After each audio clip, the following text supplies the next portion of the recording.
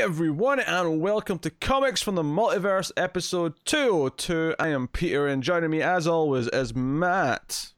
Hey, what's up? I might have had too much coffee already this morning. Connor's here too. Yes, and it's evening, and I'm drinking. Well, it's a day Connor's drinking. Hey, this is like the first thing I've had in like a week, so screw you. I mean, I find that hard to believe, especially since you're known to black out and forget who you are for 2 to 3 days. Well, not this week. That you know of. I think I noticed missing entire days. You think, but sometimes you don't. This is a DC Comics podcast. We talk about DC Comics. And this week, it's interesting that it's episode 202 because we have 2 books to talk about. 2 new whole books. We all do a little bit of other things, of course. We do have solicits and news. We get solicits for August, which will be a nice chunky session. But yeah, so that's going to be the show for the most part. I have a Patreon book, but kind of. It was more of a stream tip book rather than a Patreon book. Connor has a Patreon book, so Connor's Red Hood's back. And don't worry, I noticed someone pointed out on Twitter that last week I remembered we had to do sales figures and then forgot about doing sales figures. Damn it. Do you know what? I noticed like 5 minutes after we moved on, I was like, he didn't notice. And all week I was like, don't say anything. Nope, and I didn't. No, don't worry. There's fans of the sales figures who made sure to be there. Person that pointed that out, I'm sure you're a great person, but you're a sellout. Absolute knob. Yes. Well, I mean, this is the thing. Connor was all happy a couple of weeks ago because it was brought to the realization that with DC seemingly staying separate from Diamond and these sales charts all been based on Diamond, it means that going forward, there may not be a unified sales list that we can actually look at. We're going to have to see how things change industry-wise and how things add up. The horror. Yeah, when as a DC podcast, as DC will be the company most affected by this, and it'll just be a top 10 of Marvel books, there's no need for us to look at them anymore. That said, though, if we get like a proper sales chart for DC's Tuesday books and then Diamond sales list, if someone like Chromicron does a Fuse list like they already do for the variant covers, then we're in business. There's not even any guarantee that Luna or UCS will be putting out sales figures at all. There isn't, but we can hope. We can pray. Because in 2020, transparency is dead. We can ask the sales figures gods to smile down upon us and give us that sweet, sweet spreadsheet nectar. Okay? What would be the names of that god? Profit margin. No, Prophetus Marginus. There you go. Way to fake Latinize that one. That was like in the Wile E. Coyote cartoons when they would change the Wile E. Coyote where it'd be like Stupidus Maximus. Sorry, I'll distract Matt. Hey Matt, look at this. What's this I've got in front of me? Oh, look at that. Oh, it's Indiana Jones. Yeah, look at that. Is that the Blu-ray set? That's the Blu-ray set, yes. Oh man, you'll notice that there's a weird artifact in the beginning of Raiders when it goes to Alfred Molina. Looks like his eye's gonna bulge out and explode. Still don't know what that's about, but every time I watch the Blu-ray, it's like a sore thumb. It's the only one I've noticed thus far. Yes. So. Just a bit of rewatching to refresh on some movies for a certain tournament that may or may not be worked on right now on Mailfuzz TV. Check out the YouTube channel soon for more details. So we'll get started with solicits. We'll start with the big one and we'll do all the little bits of news afterwards. Some other schedule stuff, some interesting news with how some books are ending, some other bits and bobs that go on. But we'll work through August solicits. This has been a while because we've not had solicits because we've had no books for some time. Yeah, and this is interesting because like half of the books in this are like resolicits from previous months with the rejigger in the schedule, which shows you that even after June and July seeming kind of normal, we're not back to normal yet. Now, August actually feels a lot more normal because before we even get work through it, I'll say that a lot of the books, because DC have a very strict schedule, unlike Marvel, like I expect Batman on the same 2 weeks every month. I expect Justice League on these 2 months every week. I expect this book on this week, or this week every month, blah, blah. And obviously things are all a bit weird right now because some books came back early, some didn't, and I was like, oh, is this just going to change when Batman's out from now on, or when whatever book's out? In August, it seems to be back to normal. They've actually jiggered it back in, so they want Batman out in that week 1 and week 3 every month. They want, It's going to be weird because when we talk about the issues of Batman that are solicited in this month of August, they're the ones that were solicited for July, I believe, both issues. That makes sense. Well, that's coming back later. That's not coming back till June versus a lot of other books which are back earlier. So it makes sense that Batman at least sticks out as being, oh, that's actually just the July books again. But we'll work through this and see how it is. Obviously, the first big thing that made a big announcement of this week before the solicits even came out was Batman 3 Jokers finally back on the schedule for the last week in August. So, yeah. Not much to say because we knew about this. We've had it solicited before. Yeah, So I think it was supposed to be June, and now it's August, so it's a few months delay, but understandable. Which means the last issue should come because it's every other month. So August. No, this is monthly, I think. Is it monthly? Yeah, it doesn't say bi-monthly on it. Oh, fair enough. Well, I mean, it's already ready, so I suppose that makes sense. Yeah, I mean, I believe it was all ready before they solicited anyway. I think that was what they always wanted to do, and Favok's been working on it for kind of years at this point, right? Yeah. Ember, yeah. So when you think that they teased 3 Jokers at the end of New 52, and now we've been in Rebirth for 4 years now. So this is literally coming out as we end the era. Because I mean, okay, admittedly, Generations isn't anywhere to be found. We'll talk about that a bit more, at the end of solicits, but. It's interesting that we're essentially getting to the end, or at least maybe things have delayed a little bit now, so we're just close to the end right now. But it's just kind of funny that 3 Jokers took the entire era. It's bookended the entire era to get to. All right. Yeah, but being a Johns fan, this whole quarantine thing has really prepped me for just waiting for books. Yeah. I was like, could you imagine Doomsday Clock during all this? We wouldn't have noticed any difference. Exactly. So we got Deceased Dead Planet issue 2, which is notable because I'll mention the July schedule because obviously they had to kind of reschedule what July is, even though it's not new solicits. But Deceased was kind of missing, but it actually kind of worked out because I noticed that in June we're getting 2 Deceased issues in the sense that we're getting the final issue of the current mini at the start of the month, and at the end of the month we're getting the first issue of Dead Planet. So the issue 2 of Dead Planet's at the first week of August, so it's technically skipping a month, but it's not really a full month it's skipping. It's like 5 weeks between issues, so it's... Yeah, it just feels like a long time, going from June all the way till August, right? But it's not really, because it's the very end of June and the very start of August, so... Yeah. Not a big deal. I guess they just wanted to, again, rejigger it because they wanted it on that week every month, because DC seem to care about that side of the schedule, whereas Marvel seem to be quite happy to just have things land wherever they... You know what, you say that, but if they really wanted to do that, just push... The one that's in the end of June, just push forward a week to the first week of July, and it would be on week 1 every month. Maybe there's a reason why they wanted that. Is there a 5th week in June? There might be. I don't know. Well, this is where it gets interesting. There's a 5th Tuesday. So technically there is... There's not a 5th Wednesday. Which actually technically makes that the first week of July, if you think about it. Well, I don't know, because their on sale date is the 30th of June. Yeah, no, but if you think about it as the as the Wednesday schedule, that's the first week of July. Oh, this is getting murky already, isn't it? All right, so this is Dead Planet issue 2. In fact, what's the homage cover? I'm not noticing. I'm assuming it's the Cyborg one.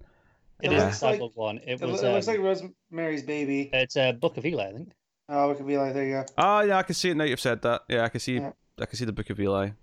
I'm stretching it for horror, but I mean, all right. I think but you say that the last one was Blade Runner. They've given up on horror. That's true. That's true. They went sci-fi with this one because they've run out of horror movies. All right. Then we got Dark Knight's Death Metal issue 3.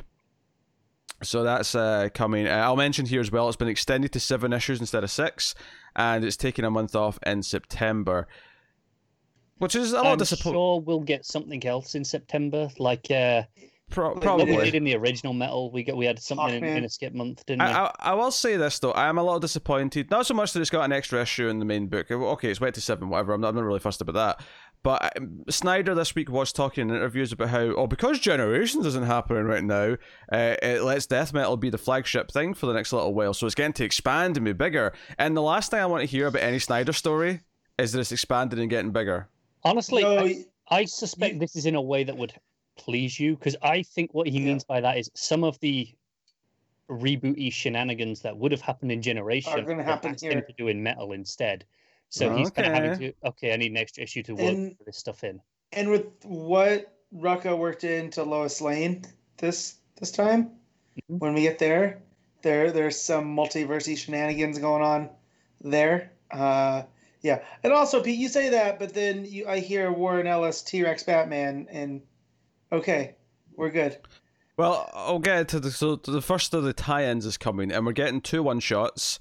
I mean, I think I kind of like that they're doing one-shots instead of 3 and 4 issue minis to go along with the main book. Yep. I mean, they may still do that, but at least so far, that's not the case. They'll be pushing it late, because, minis won't be starting until September if they do then, so that'll be... they could still run concurrently and finish alongside the main book with the 4-issue minis, but it's quite late into the event to be starting minis at that point. But with the main book taking that month off, it is possible to do a little. But anyway, I appreciate that it's just one-shots, bigger one-shots, of course, the $6 48-page books, but the first one's Dark Knights Death Metal Legends of the Dark Knights, issue 1. That is a mouthful of a title. A lot of writers on this, a lot of creative teams. We've got Scott Snyder, James Tynion IV, Joshua Williamson, Peter J. Tomasi, Warren Ellis, Garth Ennis, Daniel Warren Johnson, and Frank Thierry. So I'll read the description here. A DC universe has been engulfed by the dark multiverse, where demons dwell and reality is overrun by monstrous versions of the Dark Knight. We're doing all the Dark Batman again, really? Yeah, but just for a one-shot, right? I know, but that's the entire last one was that. I'm pretty sure they're showing up in Death Metal. So this is instead of doing all of those 7, Sure, no, we're gonna get them here. I get that, but the entire last Metal was all about. I thought we were gonna get all the dark other characters. Right, Batman Who Laughs has one trick, and that's it. Anyway, in this collection of short tales, which makes sense given all the creative teams that are listed up there, with the terrifying secrets of these new bats out of hell. They wanted to use that sentence, didn't they? They really wanted to. And other creatures of the night, like Robin King, whose origin is just the worst. Plus, read about the secret buried beneath Castle Bat, the sentient Batmobile, and how did Batman turn into a dinosaur? Okay, all right. Yeah, that's Warren Ellis one is robot Batman T-Rex. Yeah. On a similar vein, the other one shot, again, has got a lot of creative teams and seems to be a collection of short stories. Dark Knight's Death Metal Guidebook issue 1. Scott Steyer, James Tynion IV, Joshua Williamson, Becky Cloonan, Vita Lea, Chip Zdarsky. Chip Zdarsky on DC, that's new. It is going to be the most irreverent thing possible, I guarantee you. And the fact that he goes, oh yeah, I was being a little sneaky, that he did the story. So people still don't believe it's going to happen. Yeah, I mean, I'm digging his Daredevil, so if he wants to read a Batman story, go for it, I guess. No complaints. I am digging his newsletter more than anything else, which is to say his Daredevil's still great, but his newsletter is top quality comedy. Do you think this has to do with Fraction coming? Like that, like when Bendis came through, he held the door open and it had Rucka and Fraction and all these people that hadn't worked at DC in a while, or if at all. And you just think they're more open to coming over and working for... It could be. Zdarsky and Fraction, of course, have worked together a lot. They have a great relationship, so it would make sense. Oh, and the same with Bendis and Fraction, right? Yeah. So there's... Well, let me read the description, because this one sounds a bit more specific to what's going on in the main book. Earth is turned upside down, shrouded in a realm of darkness after Justice League's defeat by the cosmic goddess Perpetua. Ugh. And the Batman Who Laughs and his army of Dark Knights rule the planet, wreaking havoc on humanity and raining destruction on the world. As Wonder Woman, Superman, Batman, and the other heroes fight to survive in this strange new landscape, one cloaked figure Mr. Oz, has been observing from the sidelines, creating a guidebook to this new world and its evil leaders in the hope of forming a plan of justice and penance. I think that tells you who the cloaked figure is pretty nicely. Almost let me finish. A monitor There's another paragraph here. The issue showcases the new factions of Earth and explores the mystery of what happened to our heroes after the battle with Perpetua. How does Wonder Woman, the new Queen of Hell, reign over her prisoners? What is Batman doing with the Black Lantern ring? And what happens when Harley Quinn takes charge of the Wasteland and finds love in the process? I'll listen more in the jam-packed issue exploring the New World Order. So it sounds like it's exploring a lot of the new status quo that the main book is probably going to just sort of throw out there as like taken for granted. Yeah, this is just, here's some other stuff that's going on in the world while the main book happens. Kind of, yeah, but I feel like we're going to see like glimpses of a lot of this stuff in the main book, and this is here to flesh it out because we're going to see, it's kind of like how in Flashpoint, there's this war between Aquaman and Wonder Woman going on in the background. Oh, good, a couple of minis in the background to tell us. Yeah, I think it's fascinating that this is a single 50-ish page one-shot covering all of that, as opposed to the 5 minis that could easily be. Yeah. It's interesting. And I have all the Flashpoint minis, so yes, let's just stick to this. Yeah, please. Well, that had a lot of minis. Like that was an obscene amount. And some of them were good, but there was still an obscene amount of them. But I think it's interesting that this again is going for the anthology route, where we're going to have a different writer and artist on exploring each of these new little windows of the. So even though this is like a 50-page book, like we're going to be having like a lot of like 5 to 8 page stories here, doing little things. Yeah. Yeah, we got 8 writers on there, so let's assume 8 stories, because it doesn't say and more. True. Like they sometimes do. Yeah. So yes, forgive me for not reading all the artists for those 2 books as well, but obviously a lot of them there too. So we got 2 one-shots tying into Death Metal. So Death Metal is going to be almost a weekly thing starting in August, in the sense that we're going to have 3 weeks out of the month we'll have a Death Metal book to headline the books. So there you go. So we got a couple of trade paperbacks, the young adult stuff. Teen Titans Beast Boy by Kami Garcia, and then Swamp Thing Twin Branches by Maggie. This is a great name, Stiefvater. Sure. I really need to read the Raven one by Kami Garcia soon. Yeah. Maybe I'll do that this week because it just looks great, and I'm interested in this for sure. Yeah, and then also adding on to this, we have a new graphic novel, Green Lantern Earth 1 Volume 2. And I enjoyed that Volume 1, so...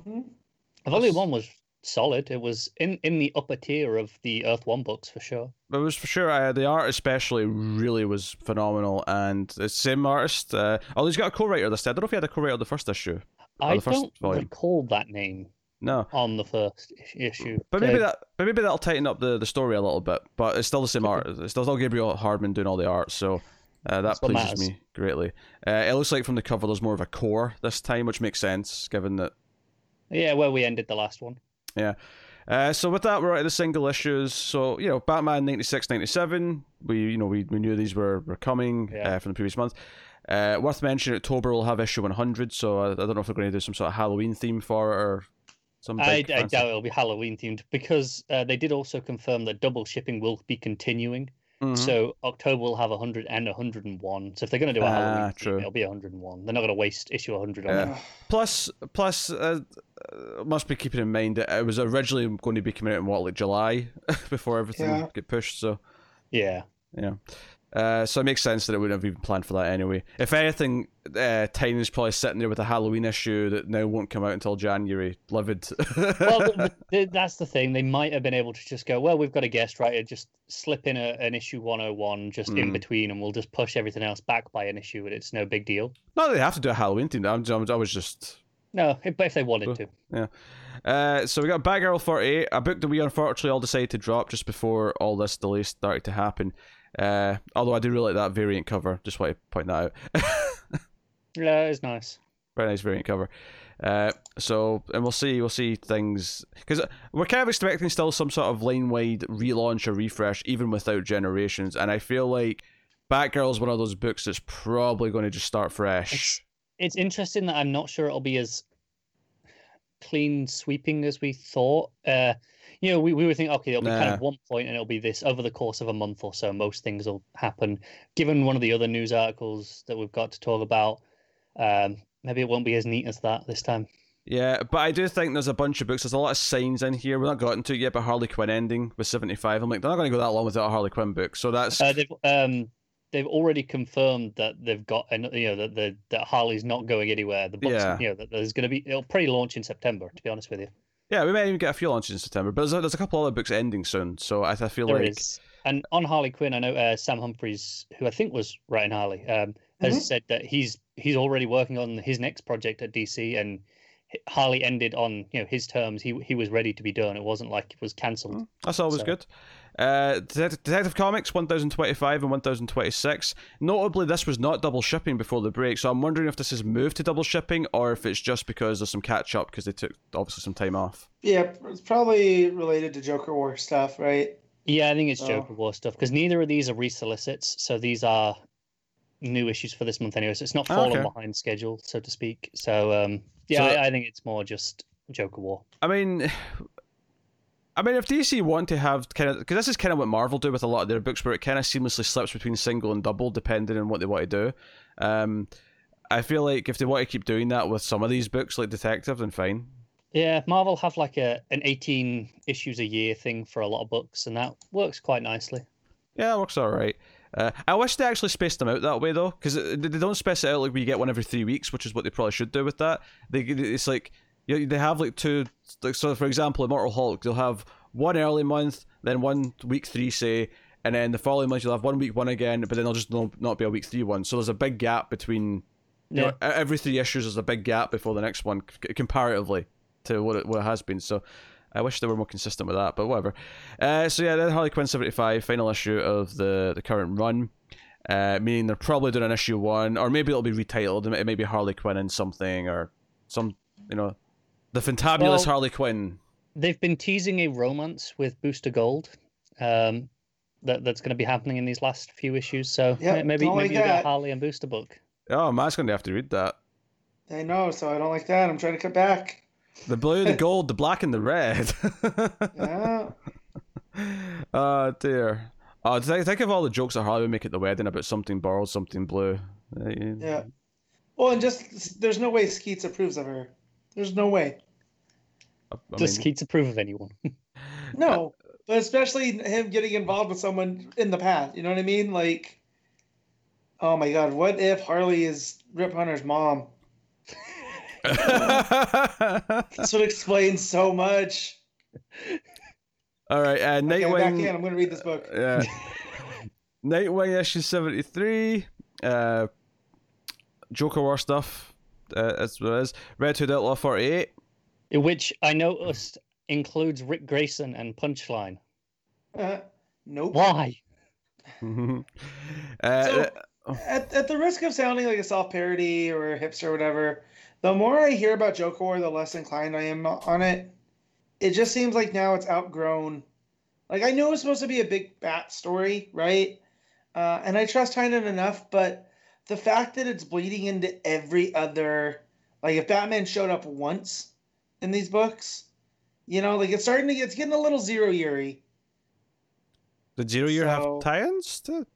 Oh, man. Oh, yeah. It had that 1 month where everything tied into it, I suppose. You're right. Yeah.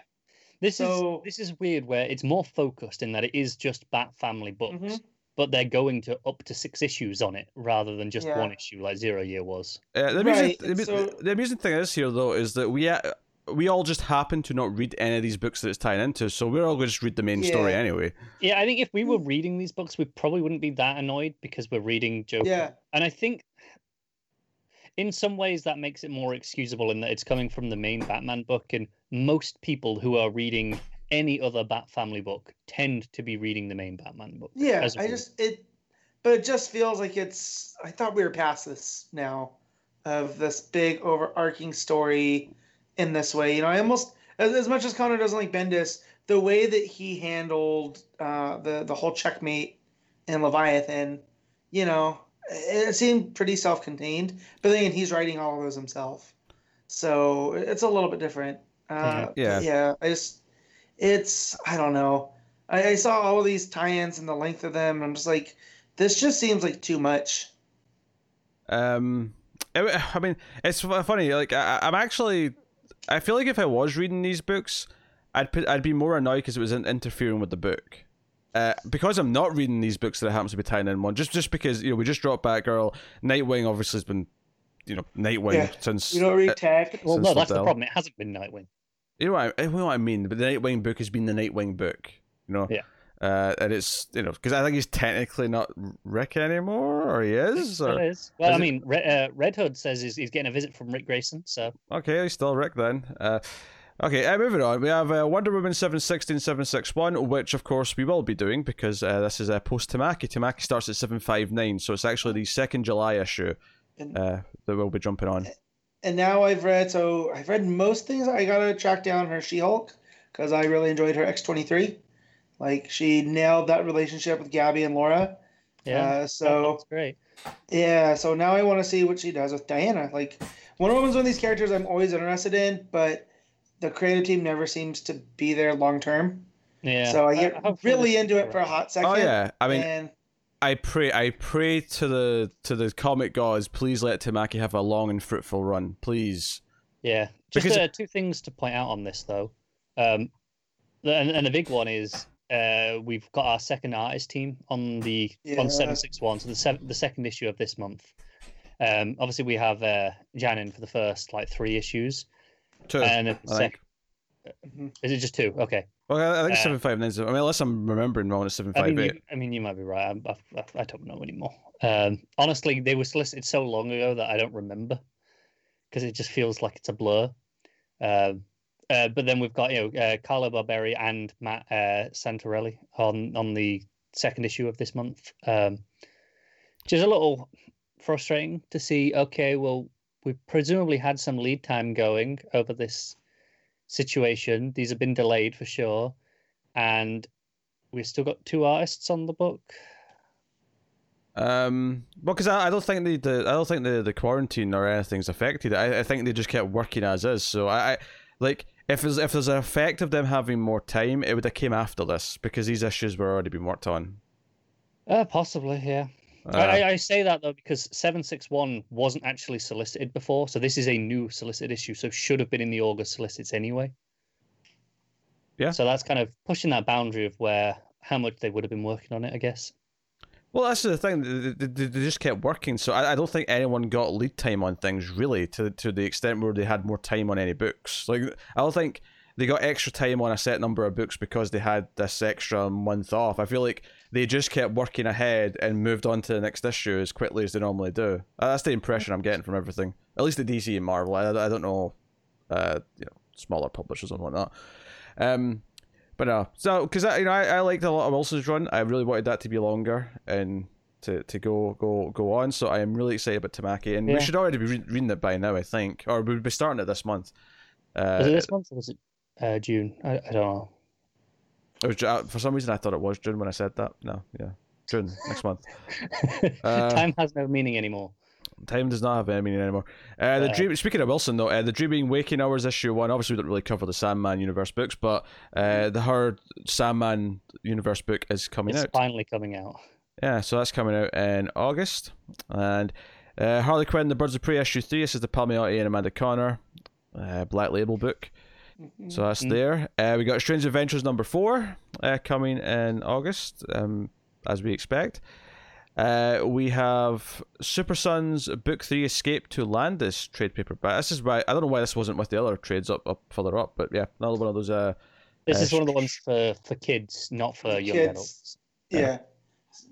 It still feels like a weird place to put this after It does. a bunch of singles. I but don't know quite why. we got some more books. We got Action Comics 1024. Unfortunately, Matt, we Ugh. still have John Romita Jr. on art. So that's upsetting. Amethyst issue 5. We got Aquaman 62. Notably, we have a fill-in here on Mhm. Aquaman. Yeah, two two-parter. issues fill-in story.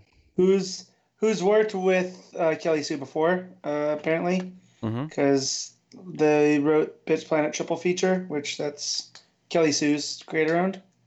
So Okay. Yeah, and yeah, what a variant! let's see. I got a shark with the armor on. Yes, I see. It's this Dibs. is going a bit of a house style on the variants because we had the Middleton one earlier. That was the Wonder Woman one. There was the Batgirl one, and they kind of fit the same sort of style, right? As the variant. Yeah, well, that's Tyler Kirkham. Tyler Kirkham's been around for a minute. Oh yeah, but I feel like they're Yeah.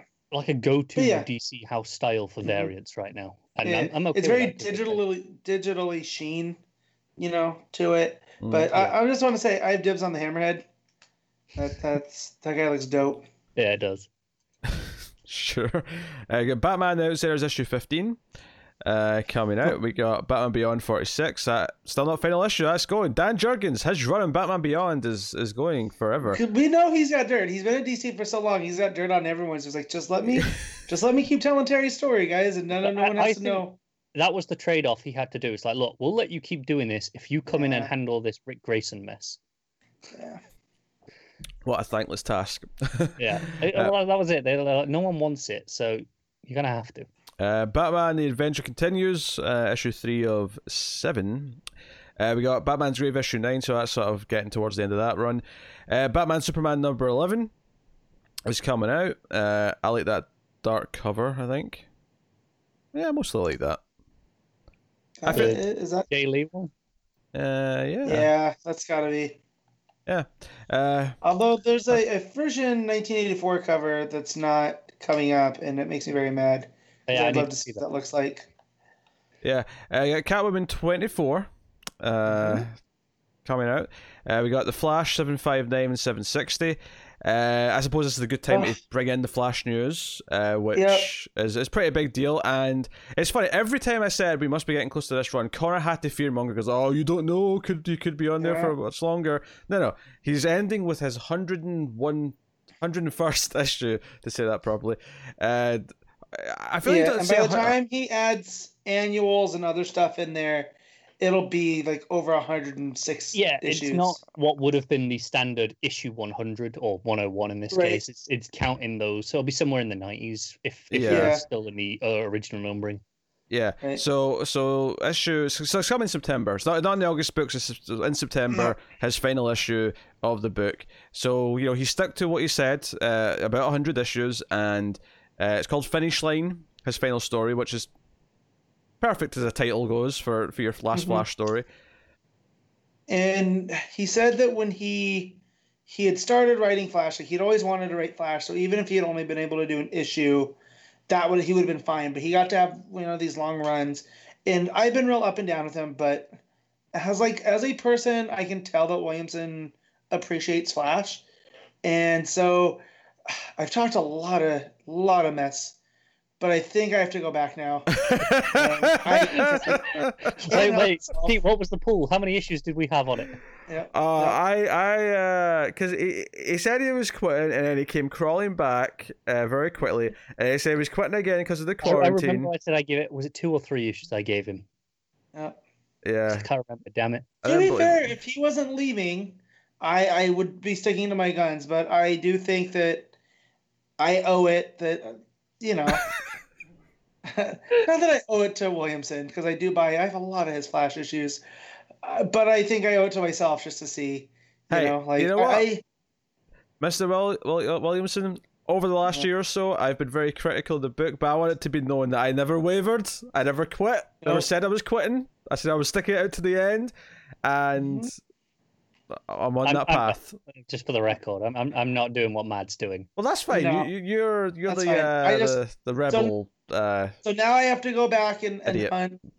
Now that here's the thing: do I go back and get the physicals, or do I just go digital? It's probably easier to go digital, but easier. Yep. Depends. Does your shop have the other issues in stock still? Maybe. If not, I'm sure they can order them. It's not like I'm still waiting on Hell Arisen 3. It's become a joke. So I'm sure once it gets sorted, they'll have stuff. But yeah, no, I got to know how this ends now. But yeah, this is one of those books where I say it feels like it won't be a clean sweep of things just ending, starting and ending at the same time, like we thought it might be with Generations, which probably was the plan at the time. I mean, I'm okay. I mean, I'm okay with this. If there's going to be a lot of refreshes, I'm okay with it taking place over a few months as books kind of naturally find their end points. I think, honestly, I say that the more likely situation is they stick a fill-in on for 6 issues. Yeah, that's very possible. We're probably going to get like arc. That's what they did before they did Flash Rebirth. I remember Wally in that whole storyline, right as he ended, and then it was just a whole thing. So Yeah, I can see them having a fill-in or whatever, and I I mean, mean, it's happened right now in Justice League in terms of solicit wise. yeah. We've seen it done before. We've seen it done where it's like, okay, so we have this new writer on this book. Is this the new writer permanently? No, it's just they're here for 12 issues until they actually have the proper writer ready. I also want to say in that Twitter thread that Williamson put up, he did say that this is where he had always imagined the story going. So he's been writing towards this, which puts me not at, I would say, at ease, because the longer this goes, the more it's gotten sideways for me. I mean, the whole year one story that tops, I think, the Shade stuff and things I didn't enjoy. So this, I could be a fool for doing this, but you know what? I gotta know. What's that many issues now? You know where the end site is. Yeah, so and I mean, come on, it's called the Legion of Zoom. Like, how do I not like that? So we got the Green Lantern season 2, issue 6, coming. Connor still won't be caught up though. No, you won't be. We got Hawkman issue 26 coming out. We got Justice League Dark 25. We have Justice League 50 and 51, which are written by, well, actually, two different writers. We got Simon Spurrier on the first issue, which is a supersized. So it's actually really weird that the issue 50 that's going to be supersized, because the anniversary issue is essentially a fill-in. Simon Spurrier did a story there. And then it's the final chapter of the Rule of War. So, like, they really... Yeah, that's his 6-issue arc, essentially is 7 issues in length. Also, that has a great variant. I really like that. Sure. No, but I mean, I know he's doing like a whole arc, but I mean, it's like a fill-in arc. Like, he's just there for one arc, and then he gets the big 50th issue. It's weird. It's also weird because Justice League actually renumbered when Snyder took it over. So if they'd kept the numbering, this would actually be up in like the 90s, I think. By the time it got to maybe by the 80s, by the time I got to issue 50 here. So that's kind of weird. 51 though is written by Jeff Loveness, who's here for. Is there any indication of this being a first part of something, or is it just a 2-part mini? Two-part film. A 2-part story about Black Mercy. So I'm probably gonna get to the end of Vendittas and then drop Justice League until this, just to. I'm really interested in Simon Spurrier. I've really liked everything I've read from Spurrier in the past. Done some really great stuff, so I'm intrigued by that. Yeah, I have no problem reading Spurrier's arc. I mean, if I don't like it, I'll just stop. You guys have fun. After we had Flash, so something else has to drop. So, but Loveness, it says here he's a Rick and Morty writer, which makes me significantly less interested in reading that. Yeah, but Black Mercy. So we'll see. Also, I don't want to blame the writers for the fans here. Yeah. No, I don't like Rick and Morty in general. Yeah, no, I know a lot of my friends who I trust really love the show. However, I've run into a lot more fans that like it for other reasons, and it's put me off. It's a lot of my problem with Doctor Who. I mean, early on, a lot of the fans put me off. So I like the first 2 seasons of Rick and Morty. The fan base can be rather obnoxious, but you know, when you get to like episode like 3 or 4 of that first season, whatever one it is, and you realize they're doing Inception, but when they get to one of the layers of the dream worlds, Freddy Krueger's there, you're like, okay, this is made for me. That was one of the episodes I saw at my comic shop, and it had me dying. Just the stuff that was going on. So I watched the first full season and like a little bit of season 2, and it was okay every so often. I was like, oh, I like this episode, but by the time I was into season 2, I was like, I'm not feeling it. I'm just wasting my time by sitting through this now. So yeah, no, that's fine. I mean, I watched the first episode and it was fine, but no, that Freddy Krueger one did crack me up when I was sitting at the comic store. So this was just a long way around to go. I don't want to throw this out just because the guy worked. Also, like, I mean, do you really think he's going to be having like Batman say "rub-a-dub-dub" at some point? Like, no, obviously I'm not saying. I just meant the fact that I didn't enjoy that. So as far as I know, that's my only. That's it. I'll tell you right now. My only interaction with his work, and I didn't enjoy it. It inherently makes me less interested. I'll tell you right now. If he can naturally get Batman to say "rub-a-dub-dub" at some point, I'll give it a 10. Well, I mean, the cover does show Batman covered in Black Mercy, so anything's possible. Yeah, I'll say this though about Black Mercy is that even though this was right at the start of Rebirth, like I still remember that first Trinity. Remember the Trinity book? Like that first arc was about Black Mercy. And of course I do. And I'm like, oh, we're doing Black Mercy again? Okay. Again, like it hasn't been 4 years. I don't know. I don't do that often. I think it's a good story device as long as they don't overdo it. And I think here two issues to do something like that, I think it let's works be honest. out. Everyone gets a Black Mercy story at some point, and this is Batman's turn. And I I mean, my suppose. favorite Superman story is a Black Mercy story. So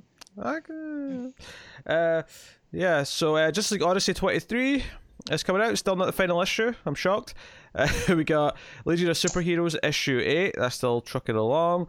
Metal Men issue 9. We have the final issue of The Question, The Deaths of Vic Sage, issue 4 of that.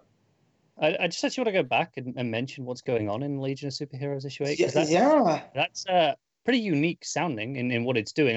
Pete obviously looked over the entire huge list of artists and just went, I don't care about that.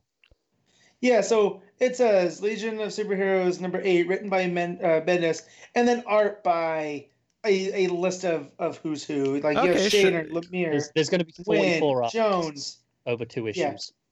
That's a lot of artists. I will grant you. Beginning a special 2-part comic storytelling event over the course of 2 spectacular issues. I'll be there for that. 44 artists will dive into the 31st century, with each page starring a different Legionnaire. It starts when the team is arrested by a galactic authority that does not approve of the Legion, and it leads to an intergalactic showdown that will affect every member of the team. I'm here for this. Yeah, it sounds very gimmicky. Yeah, I mean, if it works... I'm curious because it could end up just feeling like a series of pin-ups with not a little story to kind of connect it together. It depends how much they're actual sequential art pages versus just here's each person doing a splash, right? But at the same time, there's so many Legion characters that giving them each a page to like shine and like get like let readers who don't know a lot of them get to know them might actually also be a really smart idea. Although that said, 40 plus in 2 issues might be too many at once. So we'll see. So yeah, Question, Deaths of Vic Sage, got to that. What's interesting actually is that I was really feeling, looking at the schedule, because I put all these into our schedule in Google Docs, and is that with the Hill House books ending and a lot of the Black Label stuff kind of coming to an end, and they've not really announced the next wave of Black Label stuff, is that the schedule's actually looking pretty light for me, at least, compared to what it was before the quarantine. So we'll see how things shape back up again, but which is partially why I'm okay reading Spurrier's Justice League arc, because, well, I mean, there's not much else going on. Suicide Squad issue 8, obviously Tom Taylor books always an event, and we've got it's a must read. So we got Suicide Squad, and basically Deceased is an ongoing at this point. I mean, obviously it keeps changing its title, but yeah, but I mean, it's going to have 18 issues worth of content by the end of this third one. I'm counting the middle one as 6 issues in terms of page count. Yeah, kind of. It's because I know a lot of comic shops like count Hellboy as an ongoing series, even though technically it's all a bunch of minis. But they just assume that anyone who got the last mini is going to want the next mini because it's just the way it works. I mean, that's the Dark Horse model, right? That they do with all their books, or a lot of them. Like Black Hammer is the one going on right now that I can think of that does that still. I know it goes you could argue my that shop as well with Deceased. They just add on the next Deceased book for me. Yeah. Oh, so when you brought up Black Hammer, though, you could argue that Lemire wanted to copy Mignola's for that type of story that he's telling. So I don't know if that's good. Yeah. Yeah, Dark Horse. Dark Horse did it with they did it with a lot of their Star Wars books as well. They split them into mini, like 5 or 6 issue minis. Some as little as 2 issue minis, actually. I did not realize that. So then I will take what I say back, and maybe that is Dark Horse's thing. Yeah. Wait, what did they do with Buffy though? Buffy was different. Buffy was more of a wrong seasons, right? Yeah, but I mean, like the first one was like 40 issues, so it was basically just ongoings that were retitled every once in a while. It's not every book they do, but like they have done it with more than just Hellboy, and I know Hammer is emulating that feel. But to be fair, the Buffy stuff is actually quite old at this point, because I mean Buffy's been at Boom now for over a year, and like. Oh really? Oh yeah. Oh damn! Yeah. I don't pay attention. Yeah, the whole relaunch, because now they're not doing a continuation of the show. Now we have Jordi Belair doing like a reboot for it's set in present day, which has kind of been interesting. So they're in the way that it's like Riverdale, where it's an update of a thing, not that it's going for that Oh sure, yeah. Trashy. But soap opera-y. I will say this, it is kind of weird reading a Buffy comic and having her pull out a smartphone. It's like, whoa, what? Yeah, and they've taken some liberties with characters and plot choices early on that have been interesting to make it feel fresh and new and yeah, not just because retelling. Angel, they introduced that quite early on as a separate series, and like she hadn't even met Buffy yet, and we had like, so basically every time, like at least early on so far, they had this big crossover event called Hellmouth, and that was when Buffy and Angel first met, and it actually felt like a big deal in the story because we'd sort of been introduced to both of them separately first. But it's very different from how the show did it, and it feels. Oh yeah, But it felt momentous. It felt like, this feels important. and no spoilers, but they're taking Xander in a wildly different direction. Oh yeah, he's in a weird direction. So I recommend the Buffy books. I'm a couple issues behind. Not much, but because obviously they paused like everything else did. I know what Matt's smiling at. Yeah, I just checked Twitter. I'm waiting. I saw it a while ago. I've been waiting for it. Well, what was happening on Twitter? I wrote a tweet earlier. I was going to actually bring it up when we got to Justice League because it was relevant then, about how between Hawkman and this particular issue of Justice League, I'm beginning to think that Venditti is writing comics purely for me and Matt. And we had a bit of a thread, we were chatting about it with some other people, and it was good. But he just replied, going, "You finally noticed." So yeah, that's real cool. All right, he's writing books just for us, Connor. We knew it. Yeah. You go for it. So Superman 24 is coming out. Good stuff. Teen Titans 44. Still, the Teen Titans book right now is just this thing that's existing. That I forget is there until I read solicits, and then I'm like, oh yeah, that's still a thing. Yeah. One of our viewers or listeners, or he goes by Sensig on Twitter, has been going back through Teen Titans and is saying that it's really good. Not compared to the John stuff, but it's doing its own thing. And that, yes, that first arc was bad, but after that, it's really caught up and is doing a real fun story. So I feel like the fans of it are really into it. Yeah. And that's why it's kind of in its own little corner, which is good. Red Hood, though. The fans of that are really into it. Oh, sure. Yeah. Well, it's worth mentioning, much like, what was the last... There was one in the previous batch that had like a random annual. I think it was June actually. It was the June schedule had a random annual, even though it wasn't like an extra week. But likewise, Teen Titans annual number 2. So I assume this was planned for whatever 5th week. I mean, this is a resolicit, so it probably is that random June annual still. Mm-hmm. No, not in the solicits. There was in the schedule for June. There's an annual coming out on the 4th week. Oh, okay, I'm with you now. I'm not talking about the original solicit. I'm talking about what was the last couple of weeks. Things. Yeah. So this is now the second sort of annual that's just kind of been shoehorned into a weird, because normally annuals are relegated to those 5th weekend, or the 5th, not weekends, but you know what I mean, the 5th Wednesdays. Right, so Wonder Woman Dead Earth issue 4, which is the final issue of that. So that's 2 Black Label books ending in August, meaning that all we're going to have left Black Label wise for the time being after that will be Criminal Sanity and... Is that? I think 3 Jokers is technically Black Label, and so's Dead Planet. Actually, I don't think Dead Planet is. I don't think Dead Planet is. I think it's 3 Jokers, and I think technically that Harley and Birds of Prey book is Black Label, but obviously we're not covering that. Yeah. Oh, speaking of random annuals, so despite the fact that we have 2 issues of Tamaki's Wonder Woman, we also have a Steve Orlando written Wonder Woman annual number 4 in August. So, yeah.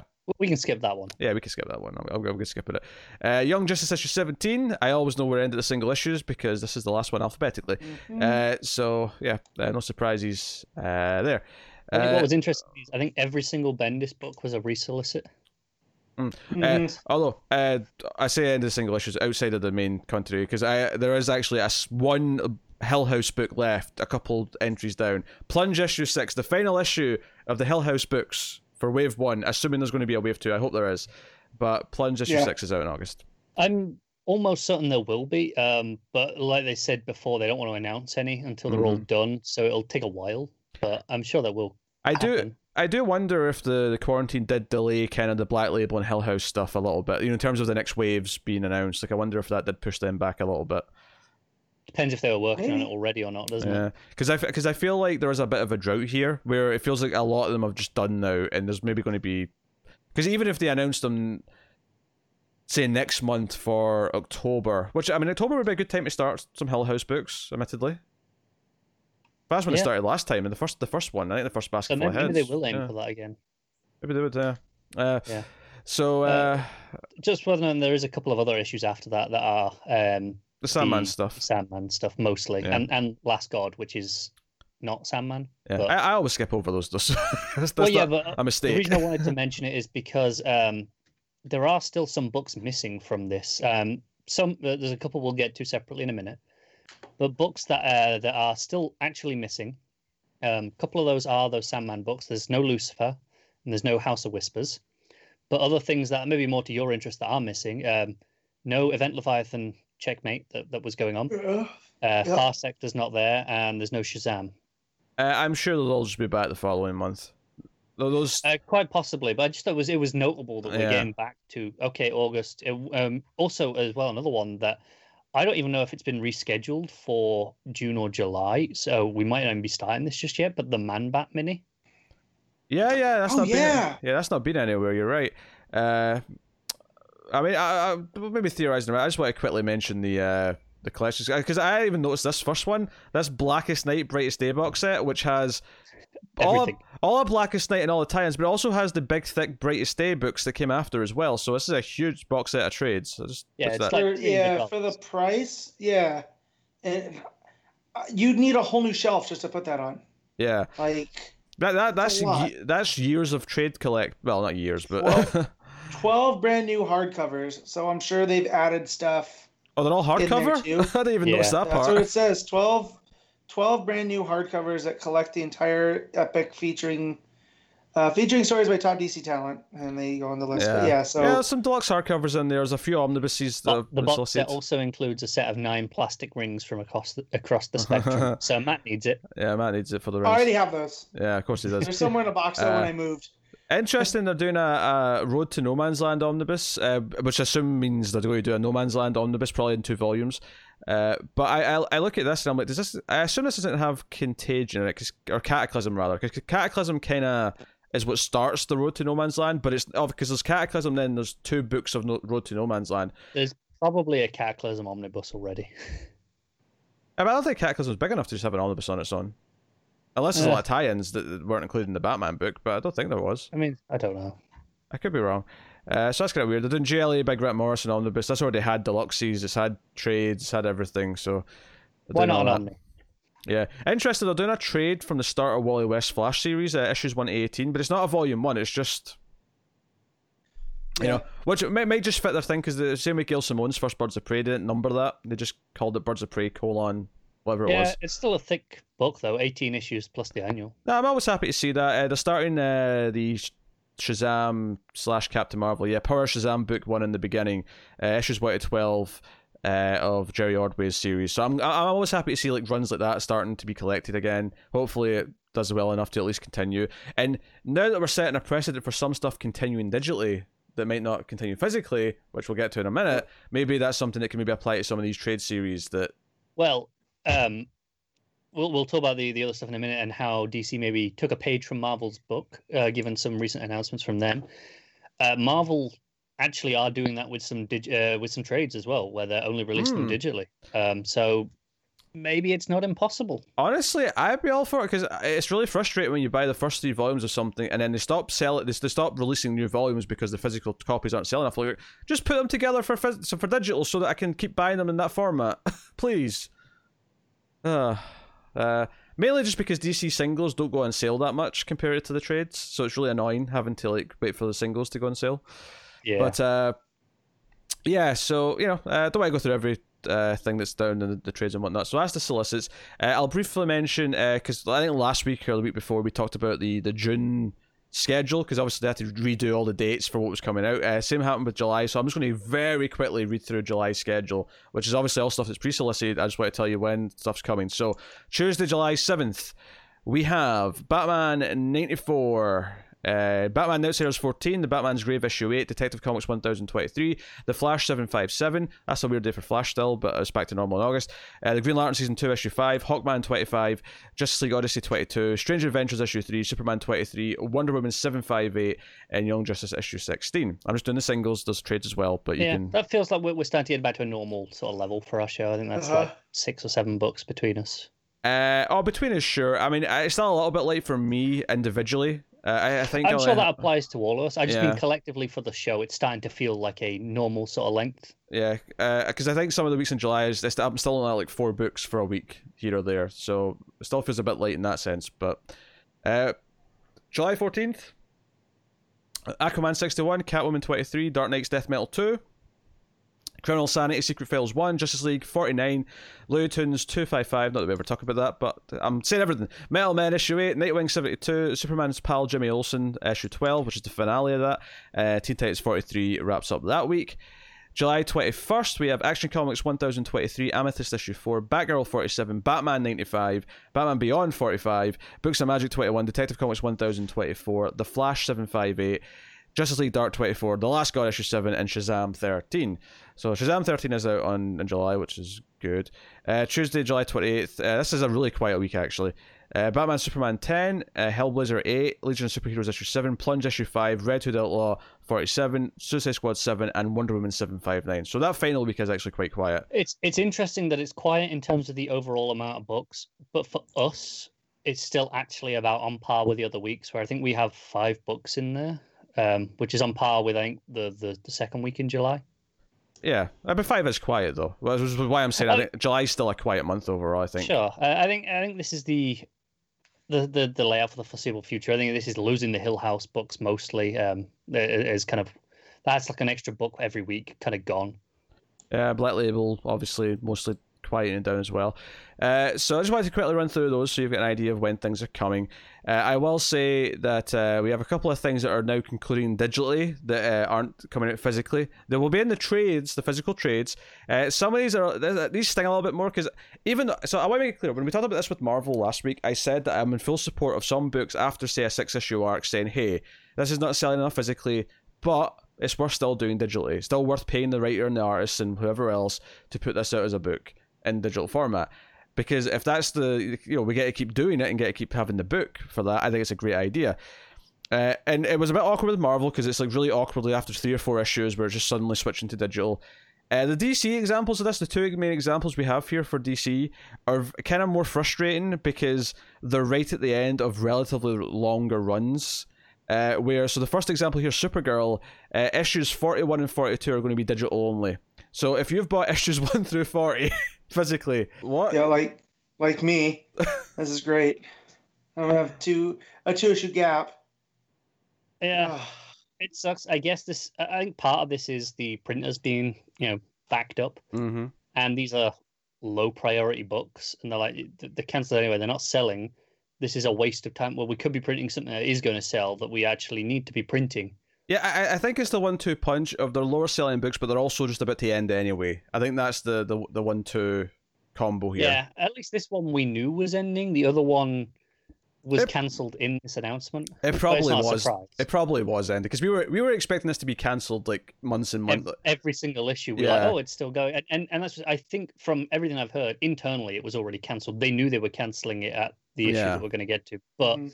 They just made the announcement with this shift to digital. So that issue, for the record, is the Terrifics. The Terrifics is ending in August with issue 30, so that's the last 3 issues of that. So 27 were physical, the last 3 are only digital. Again, they will be in the physical trade, the last volume of the trade. Just, September is the last issue. Oh, sorry, September. Sorry. I assumed August because that's what we were just talking about. No, it's May and June, week 4s, I believe, respectively for Supergirl, and then week 1s of July, August, and September for Terrifics. There you go. So, I mean, again, I think the idea of things switching to digital so they can continue is a really good idea. And there's still a benefit here because arguably the alternative to this is they just don't get to finish, so it's still better than that. But it does feel kind of awkward just having the last couple of issues of a relatively longer series just not coming out in that same format. So that's really frustrating. But yeah, so now that so there's not going to be a writer on Flash as we know right now, and we know that Yang needs somewhere to be. So how would we like Yang on Flash? I feel like you're dream booking there. I would rather not, personally. Oh, Connor, you suck. I've not really enjoyed Yang that much. I mean, I like New Superman. Okay, it was fine, but not enough that I wanted to continue reading it. His Terrifics I outright hated. I couldn't even finish that first issue that he did. This is kind of what I was saying earlier when I was talking about how there's all these signs, like, not that I expect direct replacements for some of these books, although I can see a new Supergirl book possibly happening and, you know, a relaunch of some sort, but just the idea that they're kind of cleaning the slate a little bit and ending some things that aren't going to be continuing into this next phase, whatever it may be now. So, you know, making room for other books that they're going to start. So I definitely feel this is another example of that happening, is these books ending. DC likes to be publishing a certain amount of books, usually. Like yeah, they roughly. have a rough target. Yeah. They've spoken about this publicly in the past a couple of times. So it makes sense they'll replace them with something or other. Because I remember, it was probably about a year ago, just before the Hill House announcement, where there was all the talk of, they're cutting back on their books. They want to get down to, you know, only 20 or so titles or whatever it was going to be, or maybe more than that, whatever. But whatever it was. And I was like, yeah, but once you add in all the Hill House books and all the Black Label stuff, it's actually like they're actually publishing about the same. It's not really any different. Yeah, that was kind of overblown when that was happening. Right. It didn't really amount to much. Probably a similar thing right now where it feels like, we're in that same period before the announcements where we're dwindling books and we're feeling it. And we do for a few months, but then we'll get a big, you know, boost of fresh stuff coming in. Yeah, I remember that happening. It's always exciting when the new stuff does come in. So hopefully, you know, I'm just saying I'm really glad that Wonder Woman's back to being good, because that, you know, it's one of the big characters, but also because it's a double shipping book. It's this. We say good. We're being very hopeful based on the writing team. That's a good reason to be hopeful, though. It is. Yeah. We can't be sure. I have faith in Tamaki. So next bit of news, not mainline DC such, but worth mentioning that Jeff Lemire is announcing that he's bringing back Sweet Tooth, which will be at DC because, you know, he did that at Vertigo originally. That's actually lined up with an announcement of the TV show going to Netflix, because it was at somewhere else, but Hulu, I believe. Was it Hulu? Robert Downey Jr. is producing it, so you got a big name recognition there. Yeah. And on the downside to the TV show, I think it's Beth Schwartz, who was the Arrow showrunner for the last few seasons, is show running it. So temper that excitement. I was going to get into the TV side too much, but yeah, so that's just kind of what lined up with this news. A bit of synergy here. So there's not a whole lot of details about how it's going to be revived. It's just, we know the title is Sweet Tooth: The Return. I know he's working on issue 2 already, because he posted a little image to announce this. Yeah, I actually read all of Sweet Tooth a few years ago now, admittedly, but I read all 40 issues of it, and it was an enjoyable. Not my favourite Jeff Lemire work. It's not my favourite Jeff Lemire work either. It's probably like maybe 4th. That's solid. You know, I had fun with it. So no, it's interesting news, and we'll see what it amounts to. Interesting to see how they sort of brand this, and now with, you know, no Vertigo and everything's been kind of Black Label. I guess it meant to be a Black Label book. They've been reprinting the trades under Black Label anyway, this will just go straight under Black Label. So there you go. I wanted to just mention something about Diamond and the desire to keep this Tuesday schedule. I actually didn't bother checking, but DC solicits for August. Are they still Tuesdays? Yes, they are. Okay, that makes sense. So basically, there was some interviews with the head of Diamond, Steve Geppi here, whatever his actual job title is. I didn't bother checking, but he was talking about DC's decision to sort of break away from exclusivity. And what I thought was interesting about this is that, and maybe a reason why other publishers might take a bit more time if they are going to jump ship or do other things, is that DC, when they renewed their contract like about a year and a half ago, actually put a new clause in their agreement, and I thought this part was really interesting, is that they could at any time with 6 weeks notice start publishing through somewhere else without exclusivity, without any reason. They have to have a reason for it. They just have to give 6 weeks notice, and they exercised that obviously as soon as this quarantine stuff kicked in. And Diamond went, sure, why not? No one else is going to distribute them anyway. And then the world decided to end, and this is what happened. But I think that's interesting, like, because it makes me think back to that time period. I'm like, obviously they saw this, because obviously books didn't just stop as soon as everything started stopping. There was a build up to us expecting. You know, we for about a month. I mean, it was very like a lot was happening week to week, and then it was like, oh, I wonder if we'll still have books in 2 weeks. And then the very next week, oh, next week's the last week of books. Like, we're stopping, and I wonder, like, when you look at it, like, it took like that month to get to like the start of May, end of April to start publishing books. I wonder if that gap was purely because of the 6 weeks notice. rather than because it took that long to get set up. It was more that no. On this date, sometime in March, they said, okay, we're going to do this, but we can't do it for 6 weeks because that's the notice period. Yeah, I bet DC were like, going, look, can you get this get ready in 6 weeks? Yeah. Can you be ready to ship books in 6 weeks? And they're like, well, give us 8. Because I wonder if DC, because obviously everything was happening so fast, this stuff was closing over March and whatnot. I wonder, like, if they could have foreseen it a little bit earlier, would they have had it prepped? Would they have been able to just shift immediately into whichever lawyer put that clause in deserves a bonus. Yeah. So, but it does make me wonder though. We're talking about, Marvel or the smaller publishers having conversations with them, and Marvel haven't had conversations as far as we know, but they might at some point. There's a possibility. Maybe, can they just change? Do they have to wait till the current contract expires? And because DC are doing this, and because that option's on the table, I wonder how that affects negotiations with Diamond. Is it in their favor that Diamond have to make them offers? They have to be competitive with them because otherwise they'll just go somewhere else. But alternatively, are Diamond more stingy with these clauses? Like, no, you have to put in. You can't go anywhere. What would be really interesting if it gets to the point of it's contract renewal time. If they don't, you're not having this clause in. Do they just walk, knowing that there are other distribution options now? Because up till this point, there hasn't been any other options. It was Diamond or piss off. Yeah, no. I mean, for all the turmoil of all this might actually be a very positive change because competition is good, and Diamond have had a monopoly for so long. 25 years. 25 years, yeah, precisely. So I can't not see how this doesn't end up as a potentially positive move. Even if it's just a simple case of it forces Diamond to be better. And then Diamond stays as the top dog that most people use. That'll be fine as long as it forces them to be better. Yeah, see, I just remember when they did that. What was it, like a conference, like a meeting thing that they put up, like the state of Diamond, and a lot of what those guys were saying was not putting the shop owners at ease. Like they understand what's going on, so. I don't know. Hopefully they can learn, but like the way the market's supposed to work, right, is competition. Competition is supposed to make things better for the consumer. So who knows? I just know from a lot of the shop owners that I hear from, via Twitter and social media and whatnot, they're kind of happy that there's multiple streams for it. Yeah. So.